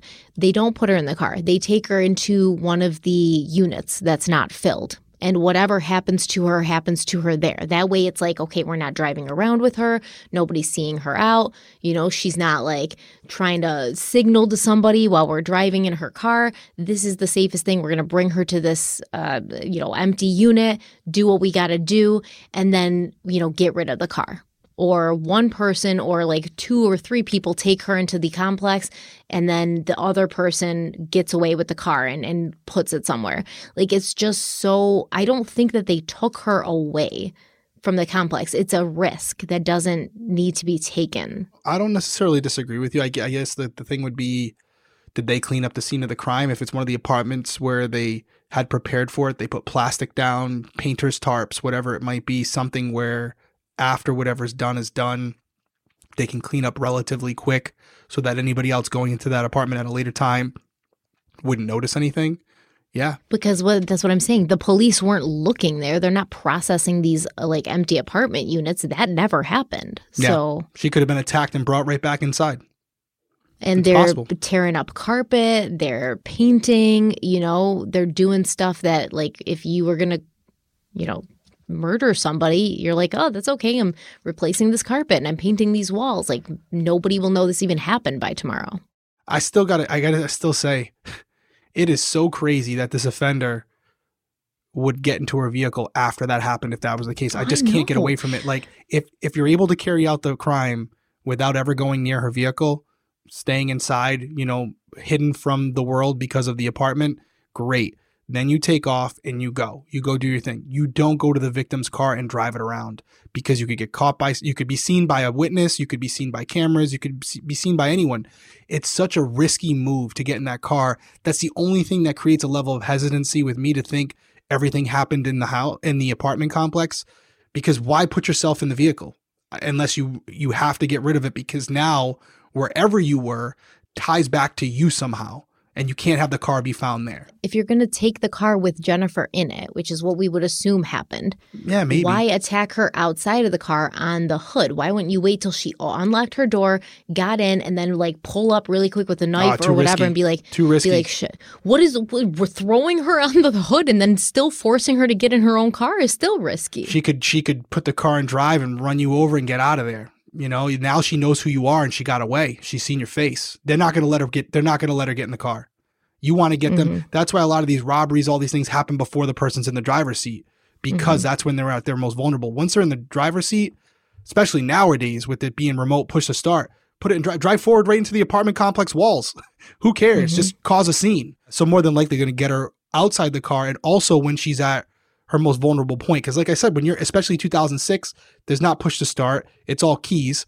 So you got your keys in your hand. You're trying to find the car key, whatever it might be. You're looking down. You're not necessarily paying attention.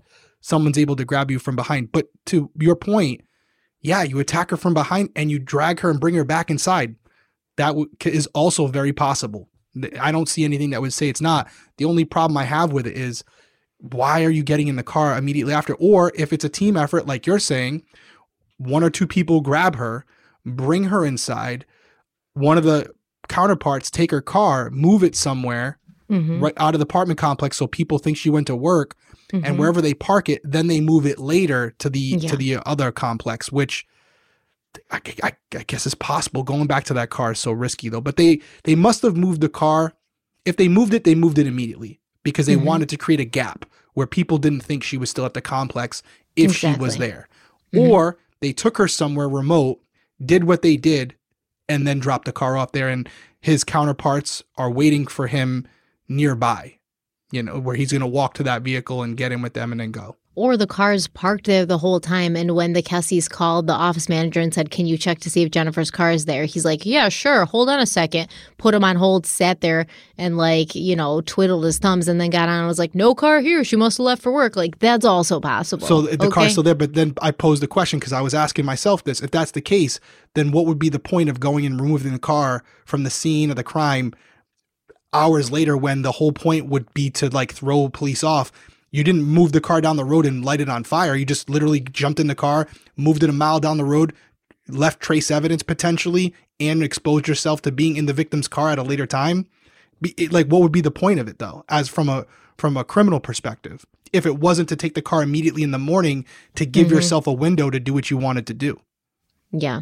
You get what I'm saying? That's the rationale. Yeah.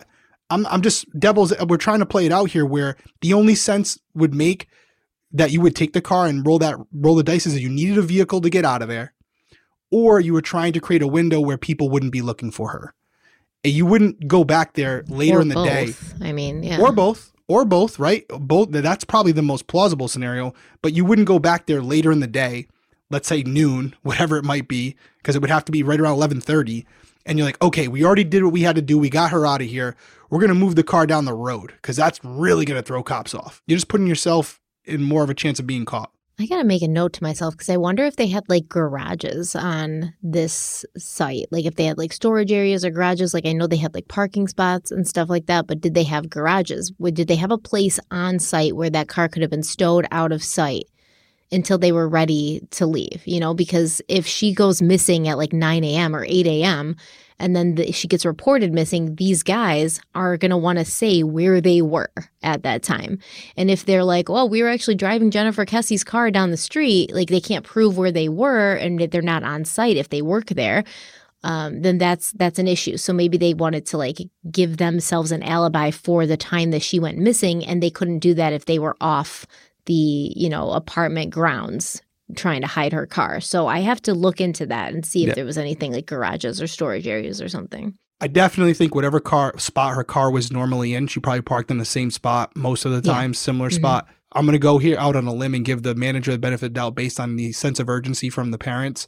They probably looked out the window or whatever and said, yeah, the car's not there.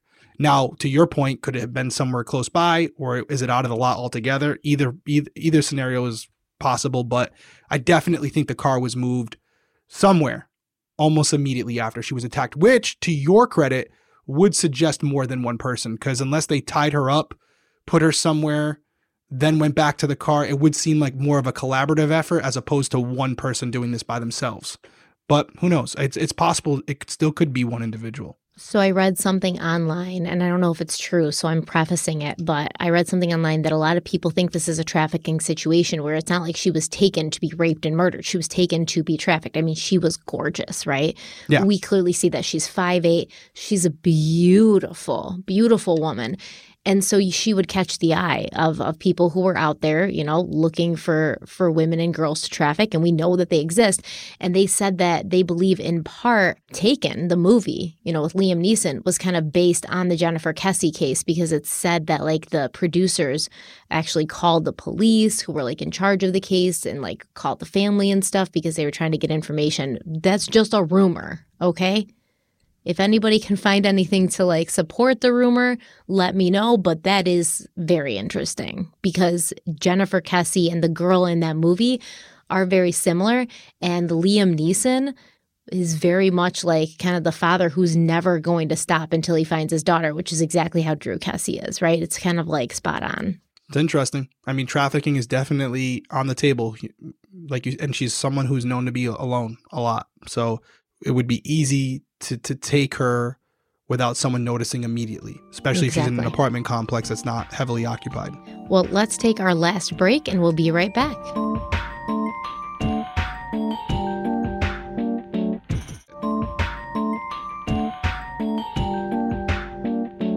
All right, so we're back. Let's talk about this figure on the video, the surveillance video, even though it's not a video, it's like bunch of still shots strung together. But it's believed that this person of interest is a man, although some people heartily disagree and believe it's a woman. I don't, but they might believe that it's a woman due to the fact that NASA puts this person's height as being between 5'3" and 5'5", which, is kind of short for a man. That's not like an average male height. The FBI now has the height of this person of interest somewhere between 5'3" and 5'11", which I feel like is like the majority of men, right? That is the average height. And then many people online believe that the person's height is closer to being between 5'8" and 5'10". And these estimates are achieved by comparing the person's height to the fence or the gate that he was walking next to, as well as other cars around him. And apparently the palm trees around him. Also, they calculate things like how high was the camera on the roof of the clubhouse and what horizontal distance away from the person of interest the cameras were. 5'3" and 5'5" seems very short. Even for like a woman, that's kind of short. Like I'm 5'4", and I think I'm short. 5'3", I don't know. So I don't know if NASA's correct, but it seems like NASA believes that they're correct, and it is NASA. So I don't know. But like I said, it's hard to tell anything about this person between that damned fence post and the horrible quality of the video. But many people have claimed to have seen like a lump or a knob-like protrusion that's coming out of the back of the head. And some people say that it's the person's hair pulled back into a bun or a short ponytail or even like a slicked back hairstyle with the longer portions of the hair sort of sticking out of the back of the head. Some people say it looks as if the person had something on their head, like a bike helmet, a beret-like hat, or even a backwards baseball cap. The clothing that this person is wearing in the still shots has been always reported as being light-colored, which led a lot of people to say it looks as if this guy's wearing a uniform of some sort, maybe a painter, someone in the medical field, a chef, construction worker. However, I did read a very interesting blog post from Crime Squid, and they showed surveillance stills taken from another case, an unrelated case. And you can see in the black and white photo, if you're watching on YouTube, I'll have Shannon put these up. But in the black and white photo, it looks as if the suspect is wearing all white. But then in a colored photo from a different camera that had better technology, the suspect is clearly wearing a bright pink shirt and darker pink or red pants. So apparently everyone's clothes come up looking white or off-white in these early black and white analog surveillance videos. Oh, yeah, definitely. And also you could have a situation where it doesn't seem like that time of day it would be, but with night vision and stuff too, infrared, it's either white or black or a grayish color. And it turns out their shirt's powder blue or whatever. It's tough to tell from this video. And as you're talking about it, I'm watching it again, just to refresh my memory, even though I watched it like 30 times since we last recorded, but I can totally see that being the case. It does appear that the clothes are, I would just say, light in color. That's what I would say. But you have had situations where the colors are kind of inverted and, So it could be really any color. Like his clothes could be any color. Because in there's a picture of the other case. The dude looks like he's wearing all white, and then you see the full color picture and you're like, damn, like he couldn't have a brighter clothes on. This is like the brightest clothes ever. So honestly, this person could be wearing any color clothing. Well, the only thing I'll say is it's something you can easily figure out though, right? Like we're speculating, but if you're the detective working this, what you do is you walk by that camera at the time when this happens, and you wear a bunch of different clothes. You wear white clothes, you wear black clothes, you wear purple clothes, pink clothes, and you walk by and you just see what it looks like on footage afterwards. And now you can reasonably deduce the potential colors that you're looking at. Just an idea. It might be something you want to do. Kesse, Jennifer's mom, said something similar. She said, everyone's clothes look like that because we saw when the police were doing their investigation and they were walking by, their uniforms looked the same. But I don't think that they tried on a bunch of different. That would make too much sense, honestly, for the Orlando Police Department. I mean, it's something that you'd want to do to try to replicate that photo. What color T-shirt and pants best represented what we see on video? It's not 100%, but it narrows down the pool. If you know, hey, if I'm wearing a black T-shirt, it looks black on camera. If I'm wearing a dark colored T-shirt, it looks dark on camera. It's not going to look like that. We're looking at a color that's white, off-white, light pink, maybe something in that very light colored family. Then you know how the camera operates and you can work off of that. Do I think it makes a huge difference? Maybe not, but if they're able to pull camera footage from the surrounding area for that day, maybe someone matching a similar description is seen on another camera because they went to grab a pack of cigarettes, a honey bun, who knows? Something inadvertently thinking that this isn't going to be part of the investigation. But now because you were able to use what you had to better identify the person, now a video from the local gas station that you thought was insignificant becomes the key to the case. Okay, so what we do know about the clothes is as follows. The shirt and the pants, they both seem to be a little baggy on this person. The shirt is short-sleeved and a lighter color than the pants, which are baggy and cinched at the ankles. So the pants kind of look like maybe joggers, you know how they get like kind of tighter around the ankles, or maybe sweatpants that were too big on the person and they put like rubber bands around the ankles. Some people said that it looked like that as well. Some people even say that the pants look like they might be dress pants. The person of interest was wearing dark-colored boxy footwear, possibly work boots or high-top sneakers with lighter-colored socks. Some people believe that the shoes also look a little too large for this person. Now, what does stand out, though, is although the person of interest is obscured by the fence, it seemed this was just a happy accident for him because he doesn't seem to be making any attempt to conceal himself, right? He's not hiding his face or turning away from the camera. It's like he doesn't even know the cameras are there. And right where Jennifer's car was parked, there's a sidewalk. So like if you got out of her car after it was parked, there'd be a sidewalk directly in front of you. And if this person had walked along that sidewalk, it would have brought him behind the pool and then out onto Americana Boulevard. This path, if he had taken it, would have been shorter. He would have avoided the majority of the surveillance cameras, and it would have been more concealed as well, like less chance of people seeing him because that path kind of winds through a few buildings. But instead, this person walked around the pool in full view of the cameras, in full view of the road, and in full view of anyone who may have been lounging around outside. And it doesn't appear that anybody was. But this is Florida. Like I said, it still gets pretty hot in January. There may have been people in the pool who could have later identified him, or like a lifeguard, because I know that usually there's lifeguards on duty, even if there's not people in the pool. But the point is, he didn't know. He wouldn't have known that. And because he didn't seem to be aware of any of this, it's believed that this person of interest had no previous knowledge of this apartment complex. It just happened to be a convenient place to leave Jennifer Kesse's car. Like I said, I think this dude was like, okay, I'm driving, but I'm not driving far. I'm driving like a mile down the road. And that's why I don't think that they were all over the place and they were like driving around for 5 hours with her car. That's why I think it was stowed somewhere at that apartment complex, because why would you drive back towards the apartment complex where people might be looking for her, where the police might literally be like setting up a barrier of a mile or two, or her parents might be driving around looking for her. If you've been driving around for 5 hours with her and her car, and you're like out there, leave the car out there. Why would you drive back towards the scene of the crime?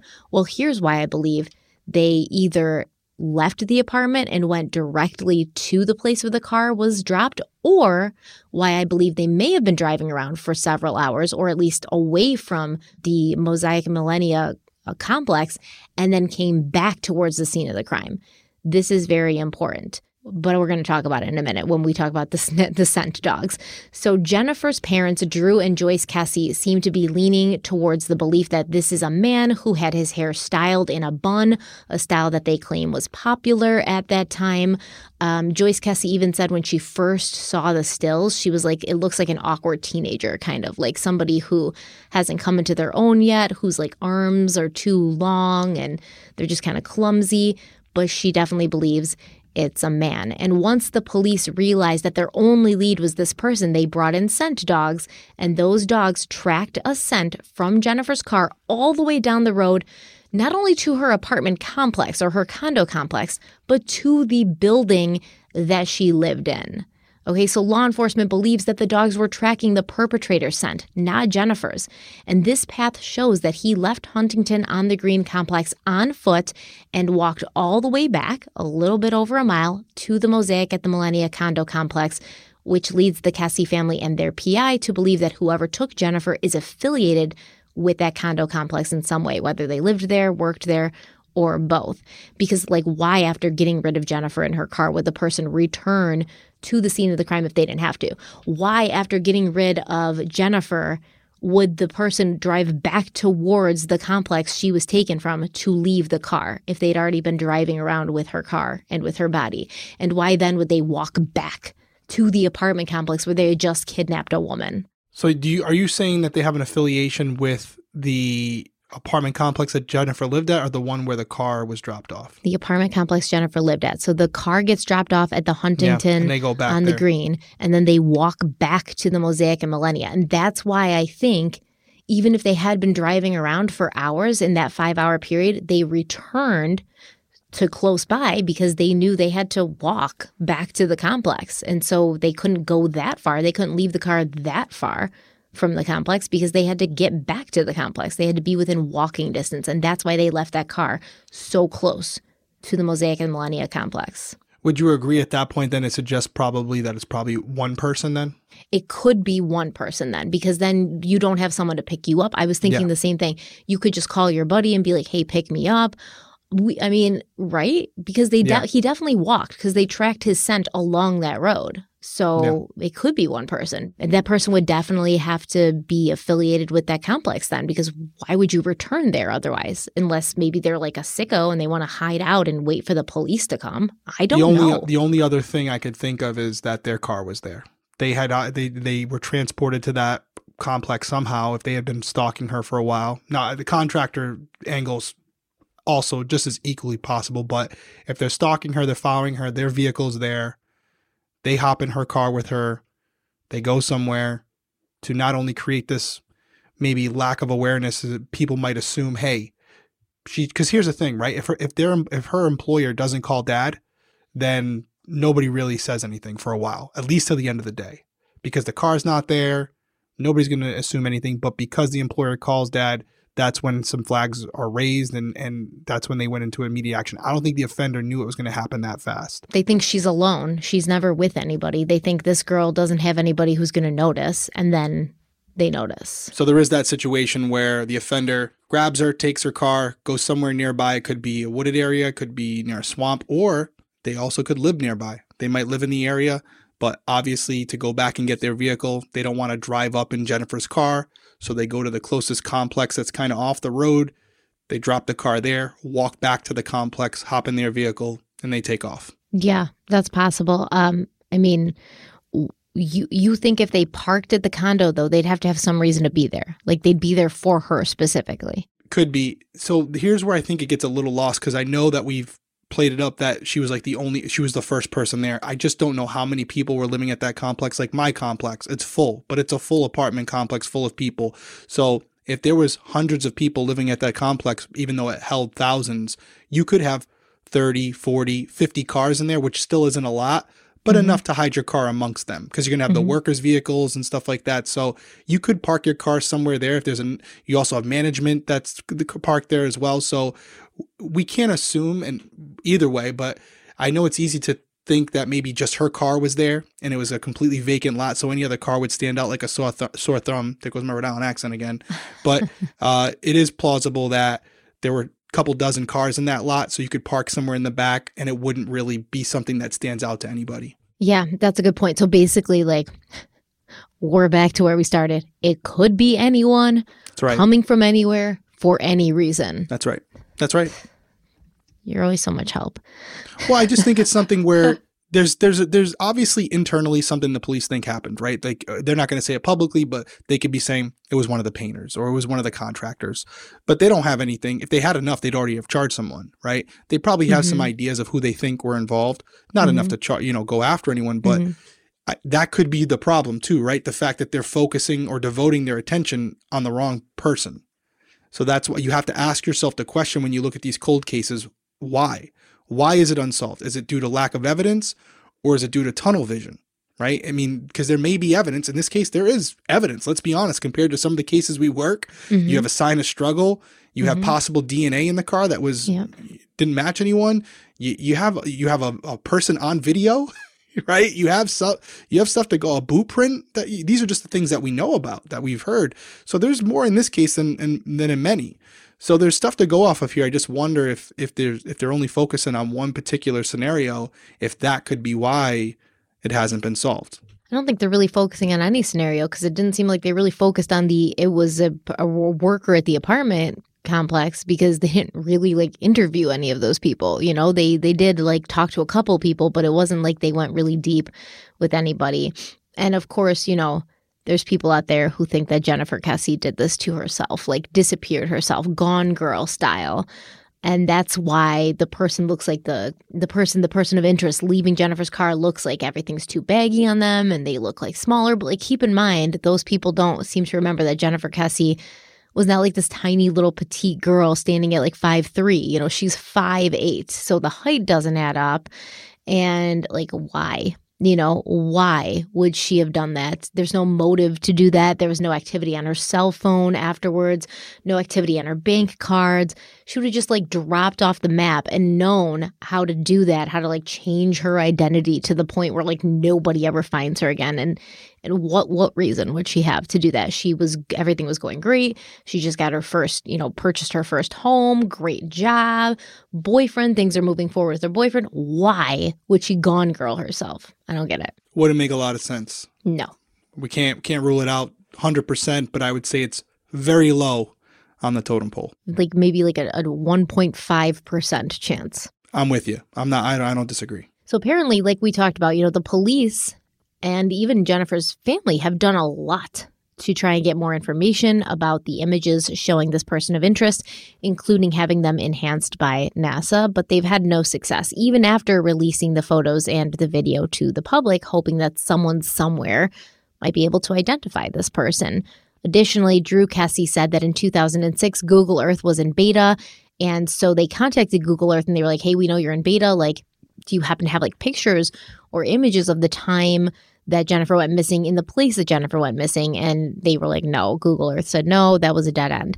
Drew even asserts that he has friends in like government and he contacted them to see if there were any satellites, or as he called it, Big Brother. He said, we talked to our government friends to see if Big Brother was looking down on Orlando, Florida at the time of Jennifer's disappearance, and that was a dead end as well. Apparently, Big Brother was not looking down, which is a far cry from, the 2020s where Big Brother is looking everywhere all the time, constantly. And they say, like, we don't know where this person went, but there's a satellite watching everything. And like so many crimes could just be solved if the government would just give us all of their like intel. Yeah. Who knows what they have at their disposal. Well, that is where we're going to end today, but we are going to pick up next week with the theories and suspects. One of my favorite parts of Crime Weekly. Yeah, I'm excited about that. I have seen a couple names floating around. Some people have done some deep investigating as far as possible scenarios based on the geographical location, bodies of water that are there, people who are suspected of other crimes who live in the area, etc. So there's a lot to explore. We started to scratch the surface today, but more so just, hey, it's a person who works at the complex, or it's someone who was stalking her, who had followed her one day back to the complex and decided that day to act. So we're scratching the surface. There's a lot to talk about. And I think it's important because, as I've said numerous times in this episode, I do think there's a lot of people who automatically assume it's got to be a worker. It's got to be a worker from the complex. And I would just caution that. And say, yeah, it's possible, but it's also possible that it was absolutely no one connected to the apartment other than the fact that one day someone spotted Jennifer, thought she was attractive or whatever the reason might be, followed her back to the complex, started to realize that there weren't a lot of people around, and saw an opportunity to take advantage of the situation and did. So we're going to explore all of that. And I like how we're doing it this week. There have been a couple people, not the majority, so we're not changing it for you. Don't think we are. Some people like, oh, you're speculating a lot. You're giving a lot of theories. We want just the facts. Well, we're here to talk about the case because we're interested in it. That. Stop. There lying. are people. Very few. That's so dumb. It is. It's at the end of the day, we're going to do what we want to do with the show. And I do like the idea of kind of covering it. We hit a little bit on some theories because it's impossible not to. And we'll close out this series with some more detailed information about the potential theories with this case. And who knows, maybe there's something within that jogs the memory of somebody out there. That's always the hope. It's a long shot, but you won't know unless you try. Yeah, I'm still like, literally my mind's blown that people are like, you're speculating.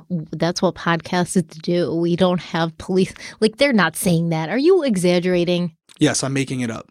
Okay, good. I'm good not. To know, because that would be ludicrous. Yeah, no. You can never please anyone. We're at the end of the episode now, so if you want to click off, you can. But you can never, for anybody out there who's starting anything, YouTube, podcast, you just have to know, it's not that we're not reading the comments or we don't consider feedback, but there are a lot of people who are just going to have an opinion to have it. And some of y'all are just grumpy. And so it's one of those things where when you're having a lot of people listening or watching your show, not everyone's going to agree with you. Just grumpy. Yeah, some of them are just grumpy. They're just miserable. But we have to do the show that we think is best because that's what allows us to come back each week. And I don't want to use the word enjoy, but I will. We enjoy talking to each other about these cases. We get some. We don't like the content that we're covering necessarily. We'd prefer there not to be these cases, and we'd have to talk about something else. But for us to come back and do this week after week for hours at a time, we have to be allowed to voice our opinions. Especially Stephanie's investigated thousands and thousands of hours of cases, and I've done it for a little bit of time as far as investigating. So we do have a little bit more experience than just a normal person off the street. So we like to do that, and I think most of you do. So we're going to continue to do it because otherwise, what's the point of us? Exactly. If you Right. just want the facts, then look it up online and get the facts in a 5-minute Right. like post, like a news article. Like, what are you doing wasting 2 hours listening to us talk if you expect no opinion or speculation at all? That's bananas to me. Yeah.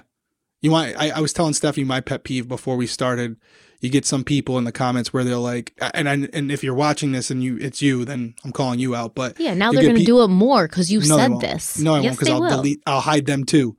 But basically what they'll do is they'll say like, oh, episode starts at, 8:20, because in the beginning of the episode, sometimes we talk about our personal lives or things that we have going on, criminal coffee, whatever it might be, or just some small talk to get into it. Because it is usually the first time we're talking for the day. We try to save that for you guys.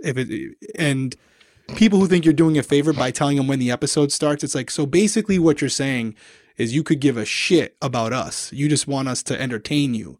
So it's one of those things where I'm not gonna lie to you. See, I don't care about that stuff. It's like, I do. Well, not that I care. That's the wrong thing. I'm not going throughout my day thinking about it, but it does give me some joy to delete your comment. I'm going to be honest with you. It does that little like, oh, when you write video starts at so-and-so, you're welcome. I'm like, no, thank you. Click, you're gone. Deleting out of there. It gives me some joy. Everyone thinks that like I'm the mean person in the comments, like You are. blocking people. And You are. no, I'm not. I Oh, I don't talk block shit to people. I talk shit to people in the comments. If you are talking shit to me and you expect me not to see it or talk back, trust I'm going to talk back if I see you it. do. And I'm going to talk shit back. So to me, that's fun. Like, that's discourse. Let's go back and forth. I'll win. But like, Derek be blocking people, man. Like deleting them. Yeah, it's pretty simple for me. If you say like Derek's an idiot or I don't agree with his opinion, I don't delete that. Like, that's fine. What about if they say Stephanie's an idiot and I don't agree with her opinion? No. I don't delete it. I'll delete it if it's like there's some disrespectful stuff when they'll comment about how we parent our kids or something like that. Oh, no, they don't do that. Yeah. To your Yeah, as far as you know, they don't. Yo, I would be blocking your asses too. Don't ever Right. talk about my kids. Get my kids out of your mouth. Yeah, so those things go, and I don't do it for all of them, but there are times where I'm like, we put so much hard work into everything we do, and people are like, video starts at 10 minutes. It's like, well, clearly that person has no connection to us. They're just like, hey, I want to know about this case. I don't give a shit about you, which is perfectly fine. And I don't go through every comment to delete all of them, but I'm not gonna lie to you. I'm gonna be straight up with you. If afterwards you do that and you're like, why is nobody seeing my comments? It's because you're hidden. So it's You're not blocked, therapeutic. you're hidden. It's therapeutic. For It feels you. good. Yeah. I'm not It's gonna lie, like it you feels like good. care, but it's like this is, very like cathartic. It does feel good. So there's probably a few of you who are still commenting every week, like, here's where the video starts. Nobody's seeing your comment, but that's petty. I know. You guys can do it on my YouTube channel. I don't care. Yeah, about do it that on stuff. Stephanie's. But that's really all we have. I mean, most of those people have already clicked off at this point because we finished the episode. But Yeah. overall, Video ends at timestamp. You're welcome. You're welcome. I'll leave that up this week. Just because it'd be funny. Because that means you got to the end of the video. So I appreciate you. But no, overall, it's all in good fun. Honestly, some of the issues I hear about from you and also other YouTubers, other true crime people, we have a great fan base, a great support group of supporters who are awesome, and 99.9% of the comments are constructive. There's been so many people who have backgrounds and things that we've discussed that you go on there and you leave this elaborate thing to like explain it, and I'm like, oh shit, okay, now that makes sense. Dropping knowledge, man. Yeah, you guys have contributed way more than those. Again, it's very, very minimum the amount of people that do something stupid, and honestly, It's not that serious. But overall, we appreciate it. We'll be back with part number 3. There's really nothing else to say except, listen, stay safe out there. That's what we're taking from this case. It can happen to anyone, even if you're very well prepared. You never know who's around you or who's been watching you. So just try to be aware of your surroundings, because more than likely you're fine, but you just never know. So play it safe. There's nothing to lose by being a little bit more cautious. Any final words? No, man, you nailed it. Thank you guys so much for being here. Derek, tell them where they can find us on social media. Crime Weekly Pod on Twitter and Instagram. If you want to check out our coffee, you can go to Drink Criminal on Twitter, and you can go to Drink Criminal Coffee on Instagram. We appreciate you guys. Have a good night. Stay safe out there.